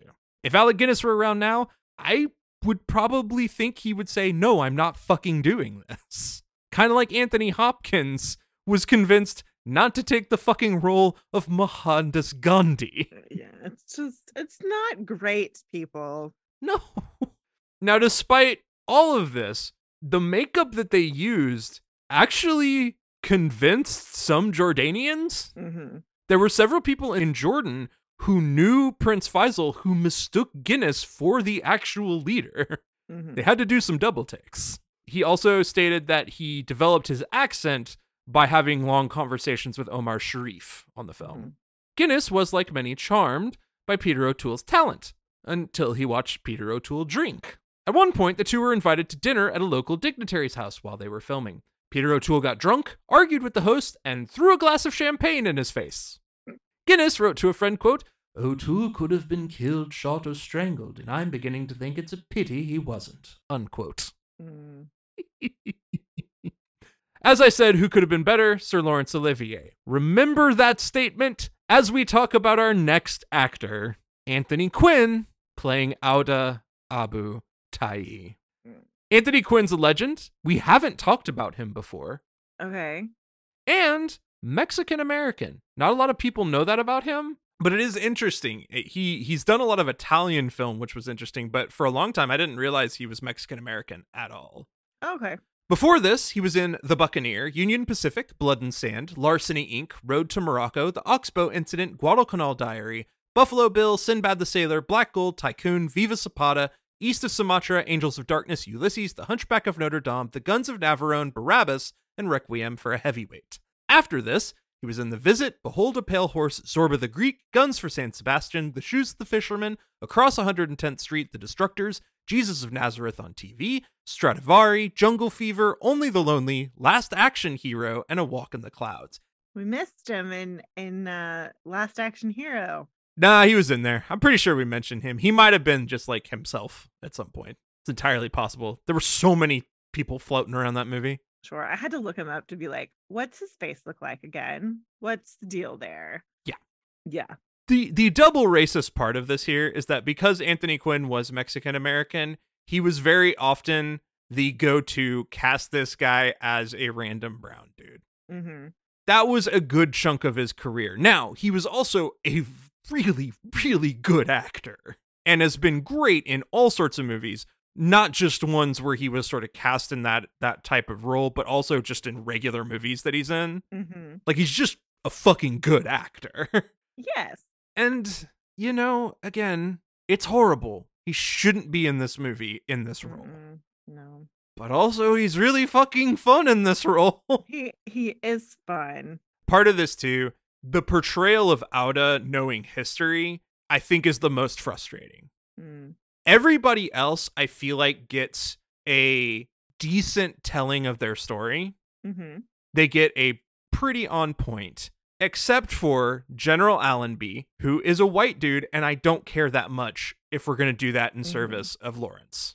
But when you're going to make one of our Arab characters a greedy monster when he might have been the most devoted to the cause, that sucks. It's a pretty big mark against the movie. And Anthony Quinn is fun, and he's having a lot of fun, but the whole, they play it too hard on that edge of, he's the raider, he's in it for himself and his fellow men in his tribe, and not enough about, but I'm coming around to this cause. I will tell you what they pay me, and you will tell me if this is a servant's wages. They pay me, month by month, 100 golden guineas. 150, Auda. Who told thee that? I have long ears. And a long tongue between them. 100, 150, what matters? It's a trifle. A trifle, which they take from a great box they have. In Aqaba. In Aqaba? Where else? You trouble me like women. Friends, we have been foolish. Auda will not come to Aqaba. No. For money? No. For Faisal? No. Nor to drive away the Turks. He will come because it is his pleasure. Thy mother mated with a scorpion. Again, the history here is enough for you to make this a compelling character. You don't need to boil it back down. And so he's doing a very good job, but it's just leaning into the really bad trope that they've decided to put this character into. And then, of course, he is not an Arab playing an Arab. It's bad. Don't like it. Don't like it. Quinn would often arrive in full clothes and makeup, doing his own makeup before he got to set. At one point, Lean mistook him for a local and sent his assistant to tell Anthony Quinn he'd been replaced by a new arrival to set. So kudos to the makeup and costume department for doing a very good job on accuracy, I guess. But also, don't. Just don't. Who could have been better? Sir Laurence Olivier. I mean, no. They really wanted Laurence Olivier to be in this fucking movie somewhere. Clearly, that's what they had going on. Will you just take any role? And he's like, no, I don't want to.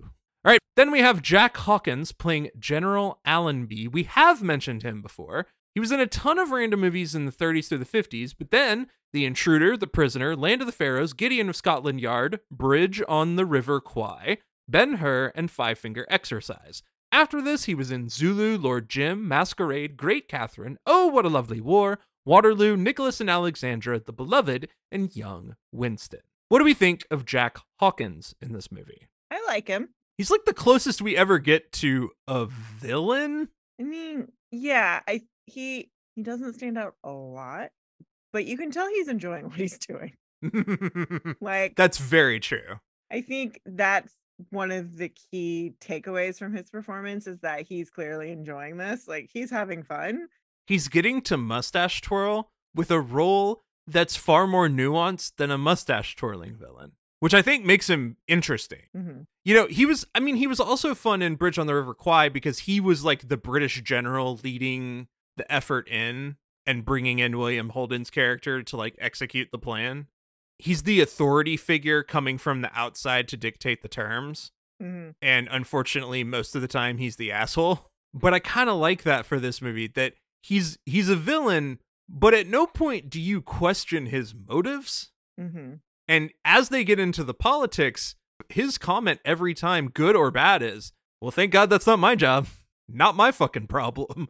I got my orders. We'll let them drive the Turks out and then move in ourselves. I've told them that that's false, that we've no ambitions in Arabia. Have we? I'm not a politician, thank God. Have we any ambition in Arabia, Dryden? It's really interesting. Like, he tried to soften it. Again, it's weird because Allenby was not nearly as cynical a figure as he is in the film. Mm-hmm. But I appreciate that the British perspective in this, it's not the same as the Turks, who are very much like the evil force. Mm-hmm. And part of that is we're not supposed to feel bad about the British in World War I. It's kind of important that they not be the bad guys. But I love how he writes the line between the British very specifically have an interest in this theater to maybe I'll do Lawrence a solid here. But yeah, he's definitely having fun. And that showed through on set, especially because Peter O'Toole and Hawkins became very close, much to the frustration of director David Lean. You see, Lean wanted Hawkins to keep his distance from O'Toole to try to help with the performance because, like all of the horrible perfectionist jackass directors, he thought that forcing the relationships would cause these issues. Stanley Kubrick much? Oh, yeah. Hawkins, quote, didn't see the point, and so frequently decided to go hang out and drink with O'Toole between shots. I love this man. Mm-hmm. This included a visit to a Seville restaurant in Spain where Peter O'Toole threatened a waiter only to back down when the waiter produced a knife. Peter O'Toole is a messy bitch. To say the least. Dear God, he's a messy bitch. Kind of love him for that, but also, dear Lord. O'Toole and Hawkins frequently improvised humorous dialogue on set during takes, which would infuriate Lean. Again, a perfectionist. In fact, one time after they got through a solid take and a really good day of work, Hawkins decided to just start doing a little dance. And then David Lean exploded at him, screaming at him in anger. Mm-hmm. David Lean, not a great dude. The prototype for Kubrick to come.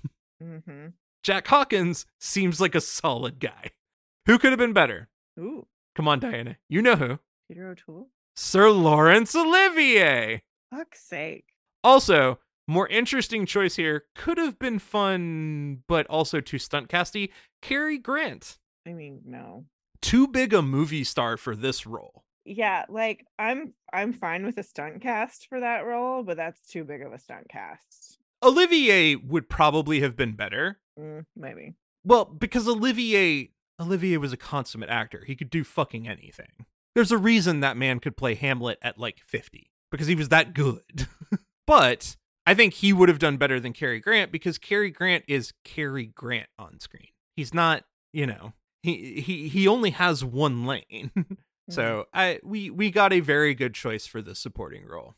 And finally, we must discuss the one main actor who was cast from a Middle Eastern country in a Middle Eastern role.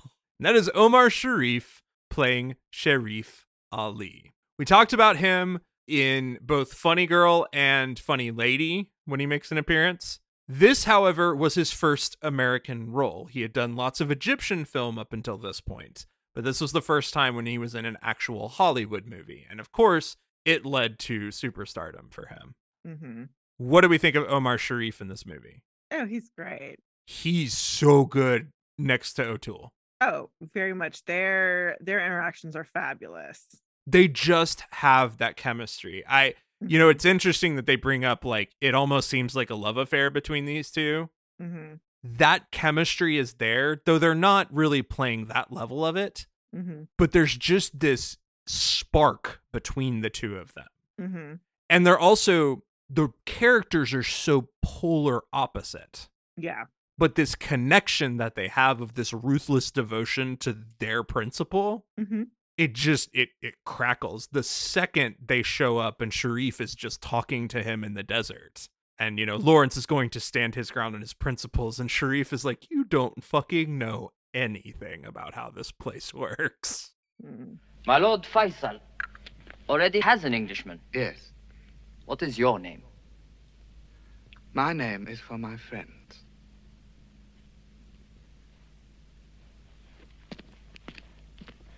None of my friends is a murderer. You are angry, English.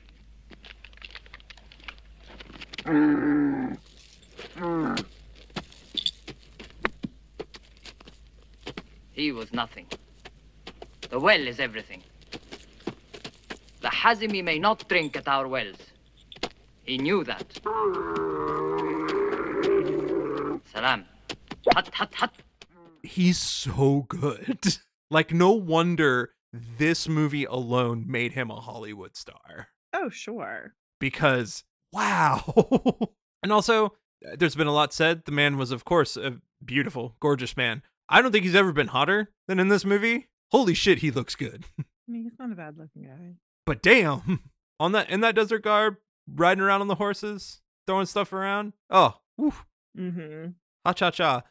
Sharif was already an Egyptian star when he was called to meet with Sam Spiegel in Cairo and then flown to Jordan to complete a screen test. Sharif marveled that a Jewish man based out of Hollywood had been able to obtain something that the Egyptian government had never given him, a native Egyptian, which was an exit visa.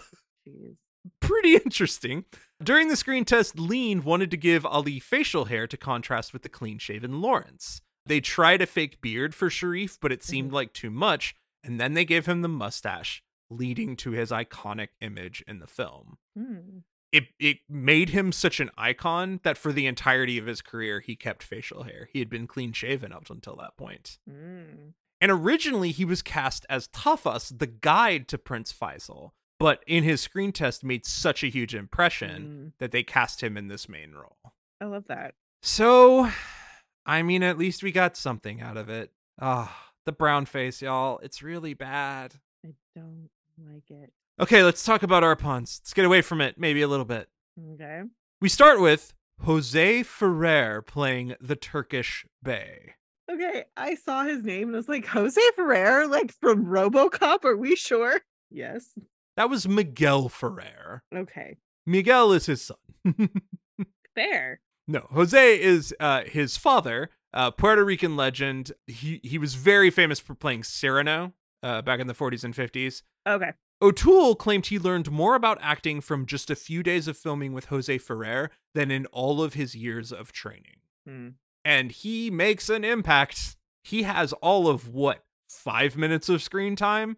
And he is one of the most menacing villains you'll see in movies.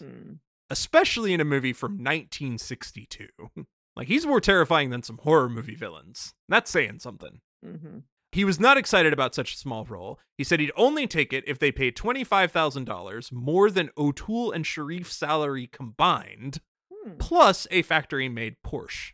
And he got it. Ironically, after completing the film, he considered his acting in this to be some of the best in his career. So, look, man, testament of a great actor is if you can show up for that short a period of time and make that big an impact. And he did it. We have Claude Rains playing Mr. Dryden, the political advisor. This is the Invisible Man. Yes. There he is. Nuts to me. Real weird. Such a different character, but a fun little foil to everybody, to be honest. He's very fun. Are you going to get out of my way? Arthur Kennedy playing Jackson Bentley, the reporter. He was in Peyton Place and Fantastic Voyage. But we have some good who could have been betters here. First off, Kirk Douglas. Originally, Bentley was going to be a much bigger role, so when that got cut, Kirk Douglas was like, I'm not playing a bit part. But who else? Who else could we name from the 50s and 60s to play an American role in a British movie? William fucking Holden. I wouldn't have been mad if William Holden showed up. We see him a lot now. As the grumpy, cynical reporter? Yeah. Yes! That's just him showing up to get his paycheck. Holy shit, he would have been so good! Mm-hmm.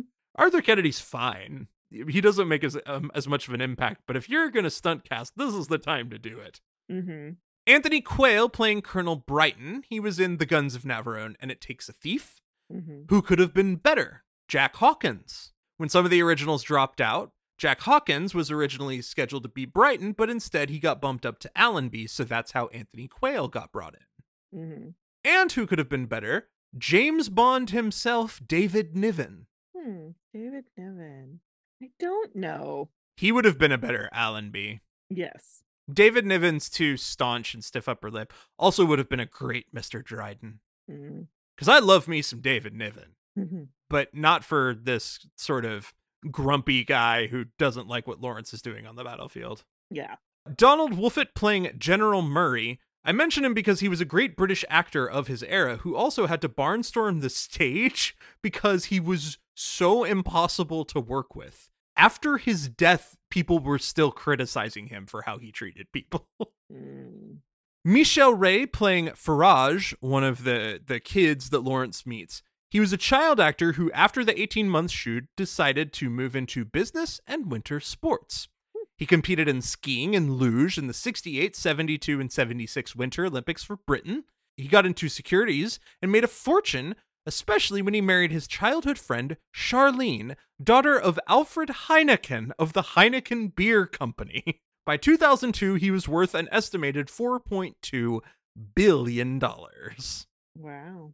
Jack Gwilym playing the club secretary. He was the chief justice in the court in A Man for All Seasons. Okay. Robert Bolt playing an officer with a pipe gazing at Lawrence. This is our writer. He's just there in the movie. Peter Burton playing one of the sheikhs in the Arab Council. He was Major Boothroyd in Dr. No, our Q before Q. Mm-hmm. Charles Gray doing the voice of General Allenby. Jack Hawkins passed away in 1973, and so when they did the restoration, Hawkins could not re-record lines for the portions they were adding in. So they brought in Charles Gray instead. Now, Charles Gray is recognizable to us because he was Henderson in You Only Live Twice, Blofeld in Diamonds Are Forever, the worst Blofeld, and he was the criminologist, aka the narrator, in Rocky Horror Picture Show. Okay. Jack Headley playing a reporter at Lawrence's funeral. He was the character Havelock in For Your Eyes Only. Again, doesn't matter if they were the smallest role in a Bond film, they get mentioned. David Lean playing the motorcyclist by the Suez Canal who yells, "Who are you?" to Lawrence. That is our director. I love it. Ian McNaughton playing Michael George Hartley at the beginning, who puts his fingers on the match that Lawrence has and hurts himself. He was the director of most of Monty Python's Flying Circus. Okay. No Michael George Hartley. That scene sets him up alone by calling everybody in that room by their full Christian names. Mm-hmm. You're just like, shit, well, I know exactly who this guy is. George Plimpton playing one of the Bedouins. Plimpton was a modern writer and journalist specializing in immersive journalism, throwing himself into different social roles. He embedded himself as a football player, a baseball player. Pretty sure he did a writing story portraying a boxer. So he'd go and do these jobs and then write about it. And he had a side hustle as appearing as an occasional actor in films. Okay. Norman Rossington playing Corporal Jenkins. He played Norm, the beleaguered road manager of the Fab Four in A Hard Day's Night. Mm-hmm.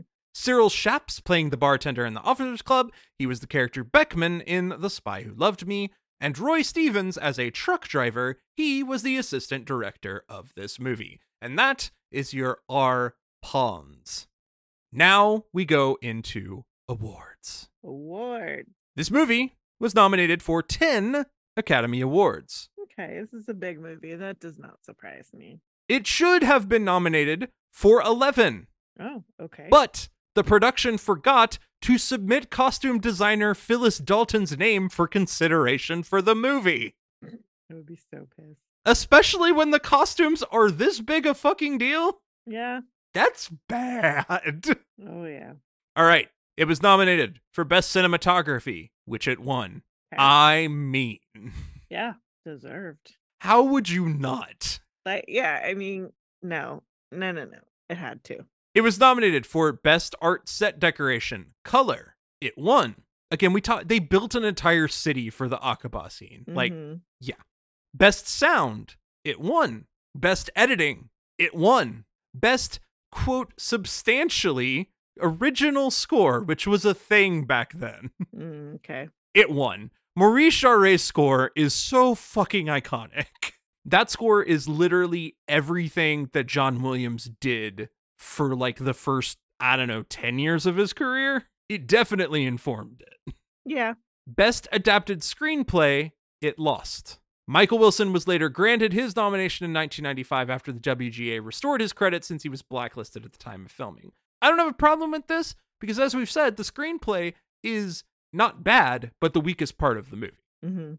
Best Supporting Actor for Omar Sharif. He lost to Ed Begley Sr. in Sweet Bird of Youth. Okay. It was nominated for Best Actor for Peter O'Toole, who lost to Gregory Peck for To Kill a Mockingbird. Now there's a horse race, and I've never seen To Kill a Mockingbird, the movie. What? I've read the book, never seen the film. What? You gave me shit for not seeing this movie. Come on, David. Yes, well, this one is a stellar piece of historical cinema, and the other is To Kill a Mockingbird. No. Whatever, I'm gonna see it one of these days. Probably for this show. Yeah. It won Best Director for David Lean. Okay, yeah. Of And it won Best Picture. course it did. Look, man, how do you argue with a near 4-hour movie that doesn't drag, is highly entertaining, and is also incredibly beautiful? I can't, you can't deny it. No. But by that tally, it won 7 of 10 Oscars. That's not bad. And that leads us into trivia. And oh boy, there's a whole lot more trivia. Oh, fuck. Costume designer Phyllis Dalton intentionally made Peter O'Toole's outfit too small and ill-fitting to signify his discomfort with his uniform. She also subtly showed Lawrence's falling grip on reality by making his robes thinner and thinner throughout the film sequences, until by the end they are almost completely translucent. Subtle, but if you're watching for it, ooh, it's good. Very cool. On set, the production used white plastic cups for drinking water until the wind started to blow them into the desert. After having several shots ruined by white cups blowing around in the background, Lean had them banned and replaced with ceramic mugs. Again, this movie cost nearly $300 million in today's money because of shit like that. Producer Sam Spiegel wanted David Lean to consider cost-saving measures like shooting in Southern California or potentially Israel, which they had more friendly relationships with. Lean, however, was bound and determined to shoot in the Middle East, where the story took place. One of the problems, though, was that Spiegel could potentially be banned from entering Jordan because he was Jewish. This is a factor of relations at the time. Oh, yeah. The British advisor for the film, Anthony Nutting, got around the issue by having Spiegel's visa listing his religion as Anglican. When Spiegel protested this, Nutting said, "Sam, just shut up. Here's your bloody visa."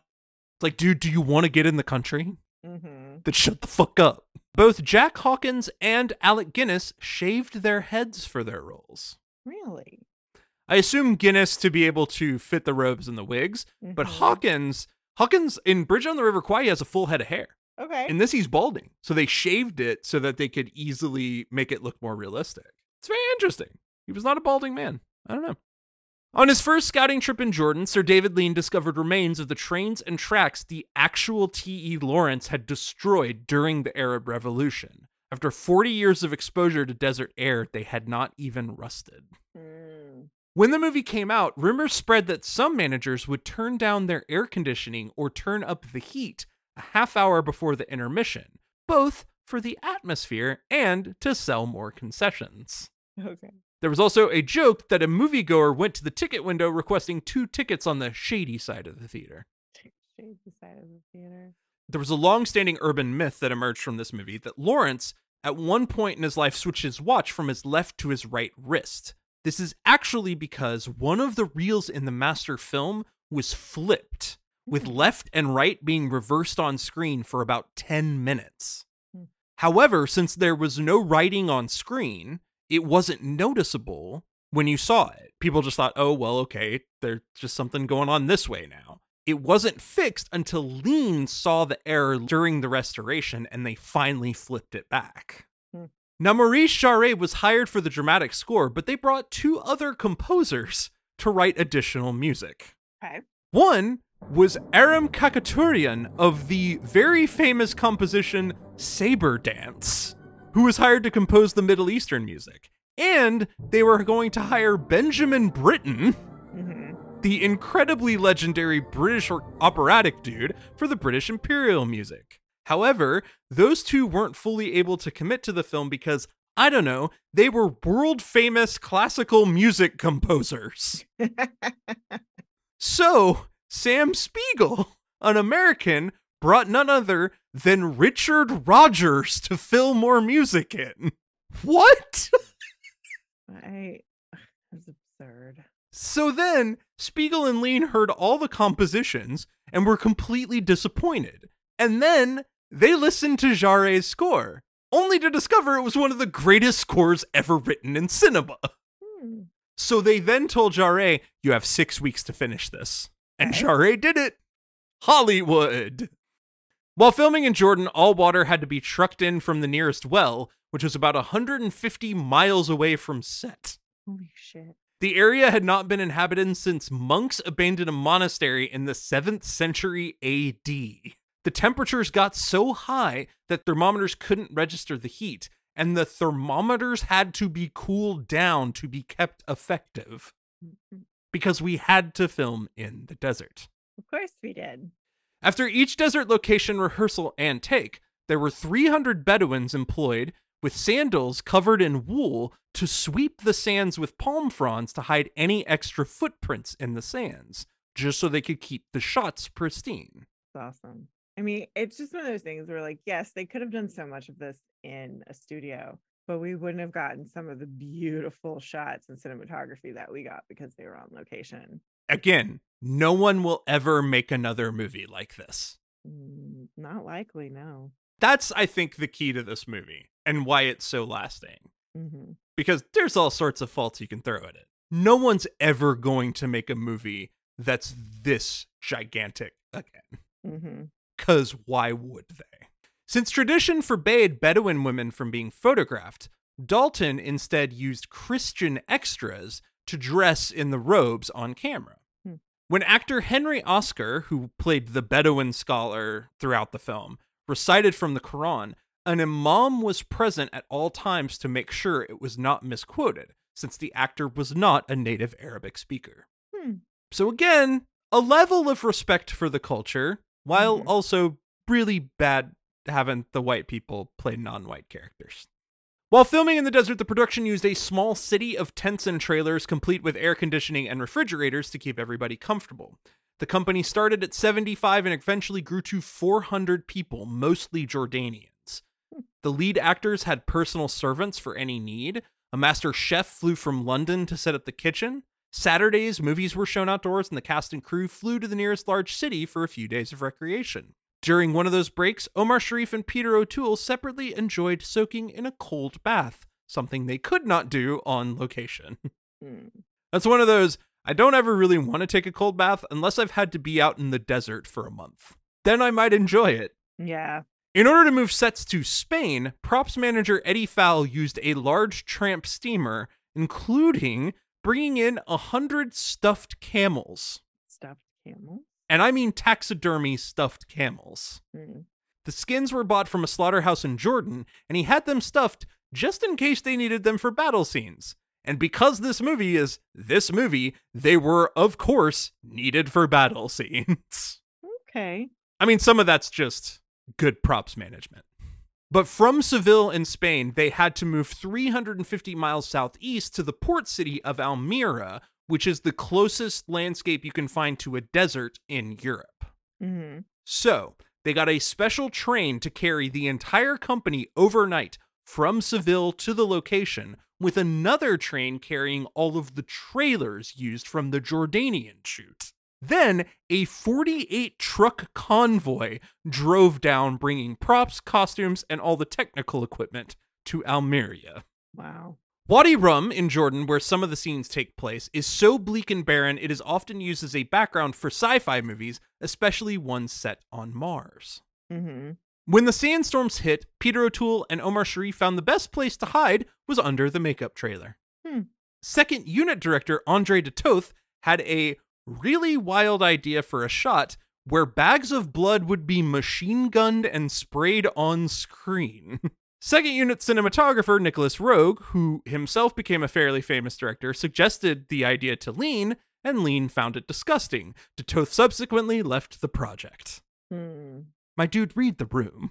Like, cool shot, undeniably interesting shot. Not for this movie. While shooting, Peter O'Toole and I.S. Johar riding on the single camera back out of the desert. Johar is the guy who gets lost in the desert that Lawrence brings out.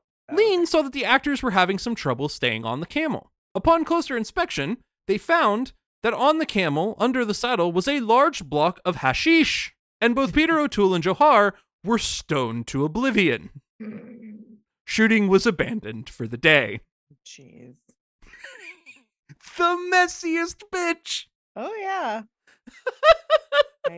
Wow. Wow. The final shooting location was in Morocco for the picture of the massacre of the Turkish brigade. An army of 800 Arabs on camels and horses and 1,200 Turkish soldiers on carts and mules were hired for the sequence. Again, 2,000 extras for this one scene. However, Lean was really smart in how he filmed it. He started with long shots of large numbers of actors and extras, and then narrowed his way down to the medium and close-up shots that needed fewer actors. That allowed him to release the less needed actors over time, so that the extras who weren't typically involved in filming would still have their energy early on. Pretty smart move. Yeah. When production started to end in Jordan, Omar Sharif and Peter O'Toole wanted to prepare for getting back to regular life. At one point, they got a magazine shipped to the compound that talked about the brand new dance craze, the twist. So they flew in a teacher from Paris to teach them about the dance, and they learned the twist in evenings after filming. However, the production ran so long that by the time they finally made it to England, the twist was no longer in fashion. Peter O'Toole was notorious for messing up his lines by breaking into fits of laughter, and this was a problem for him his entire career. However, became particularly noticeable in the scene where Lawrence meets Faisal, because O'Toole was incredibly intimidated appearing opposite the legend and consummate professional Sir Alec Guinness. O'Toole would open up the tent, make his entrance, ready to go, and then just burst into laughter and ruin the shot. Guinness got more and more frustrated in his very silent British way, and Lean was getting exasperated because they were losing camera footage. So Lean went to O'Toole and said, "Take a walk, compose yourself, and do not come back in until you are ready to go." And O'Toole was mortified. He was chastising himself. He was just like completely, what am I doing? This is terrible. I've got to get through this. So he returned with an absolute resolve to be 100% professional. And everyone on set expected him to just burst out again. The second he entered the tent, he approached Alec, got his first line out with a completely straight face, and the tension was so high that Alec Guinness burst out laughing. That's awesome. God, what a fucking movie. The chief military advisor for the film got sunstroke and had a mental breakdown, wandering from his tent in the middle of the night and shooting at anything moving across the landscape with live ammunition. He had to be carted away from set. It's just ridiculous. We'll never make another movie like this. Nope. The railroad attack required absolute precision because they could only film the sequence one time. They got one shot at it. They laid 2 full miles of railroad track, and after testing, they determined it would take 10 pounds of gun cotton to cut the rails and another 10 to send the cars careening off track. They then laid steel plates under the sand to control the trains moving across the desert so that the shot would look good. The engineer pushed the locomotive to full throttle, and then jumped off the train before the tracks exploded. This is just too much. Mm-hmm. The night before the LA premiere, Peter O'Toole and Omar Sharif attended a performance by the controversial comedian Lenny Bruce. They had a few drinks and went home with Bruce, who proceeded to shoot heroin.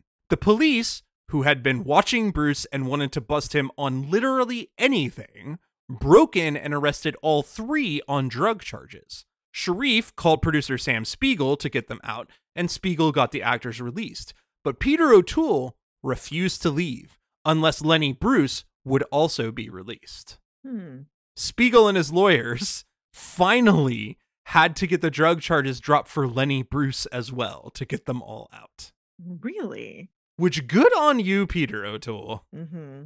Lenny Bruce is a complicated figure, but also he had a lot of problems. Yeah. So, for Lawrence's death scene, Peter O'Toole sat on a bicycle strapped to a trailer pulled behind a camera car to get the effect of him rushing through the wind on a motorcycle. During filming, the bar connecting the trailer to the camera truck snapped, and the only thing preventing O'Toole from going out of control into the road was a single, flimsy piece of rope. The trailer stopped, and the crew sighed in relief seeing O'Toole in one piece, not having been run over. Per Peter O'Toole, quote, "I think it was only Lawrence up there teasing." Wow. And finally, Peter O'Toole, in his life, had one son, who he named Lorcan. Lorcan is Gaelic for Lawrence. That's sweet. And that leads us to ratings. Dear Lord. What a fucking movie. What a fucking epic story. Holy fuck. For every film, we have a specific rating system. Oh, God, yeah. For this one, I mean, are we going to go with his ropes? Does that make the most sense here? Or is it the sand dunes? I think dunes. Ah, the dunes. The dunes of Jordan and the Arab countries. This is my movie because I have seen it before. Mm-hmm. I keep going with my gut to a 4.5. Mm-hmm. You have to take this movie not as a history film, but instead as the tragic story of a man blinded by power. Sure. And what a hell of a story. What a beautiful movie. What an iconic movie. What a hugely influential movie. Like, it's everything from my childhood, from formative years of watching movies. It all drew from this. Every bit of it. I feel like I should knock it down more for the brown face, to be perfectly honest. But then everybody's so undeniably at the top of their game, other than the writing. And that's what gets me the half point down, is that the script is not quite as fine-tuned as it could be. Yeah. And in ignoring some of the history, it misses some opportunities to make some characters a little bit more three-dimensional.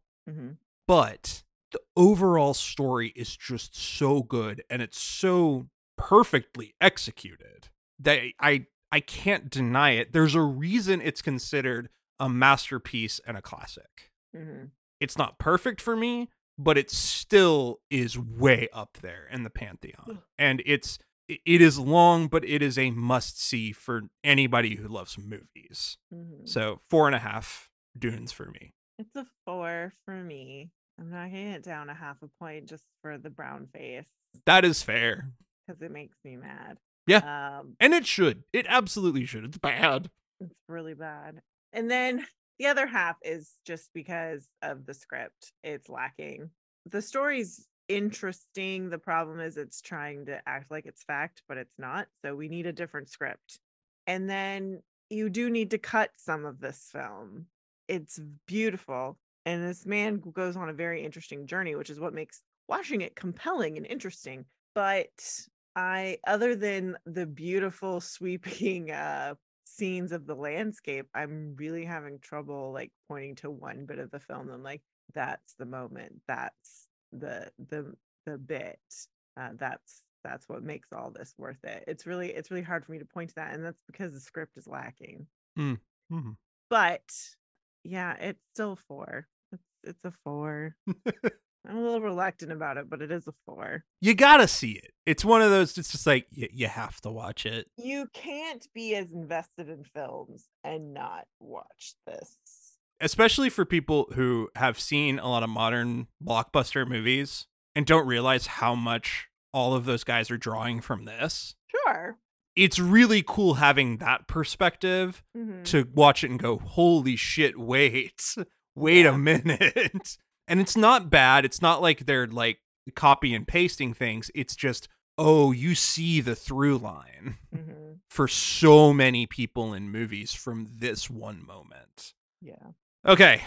We did one really long movie. Okay. Great. Now we have to do a slightly less, but still pretty long movie. Okay. But this time, it's more fun.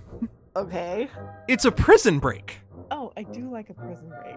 And it's a prison break from a Nazi POW camp. I feel like we already watched that. Not exactly. Because this time, we're not doing a mystery. We're doing a straight up heist prison break with 1963's The Great Escape. Ooh, I do love a heist. Ooh, we are into World War II. We've got heists. We've got fun. And Diana, we have James Garner. He's my favorite cowboy. Right? He's not a cowboy in this, but he is charming as hell. That's James Garner.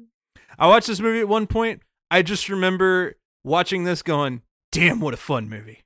Okay. What a fun movie. And by all accounts, not too bad with the history. All right. Well, until next time. Have a good movie.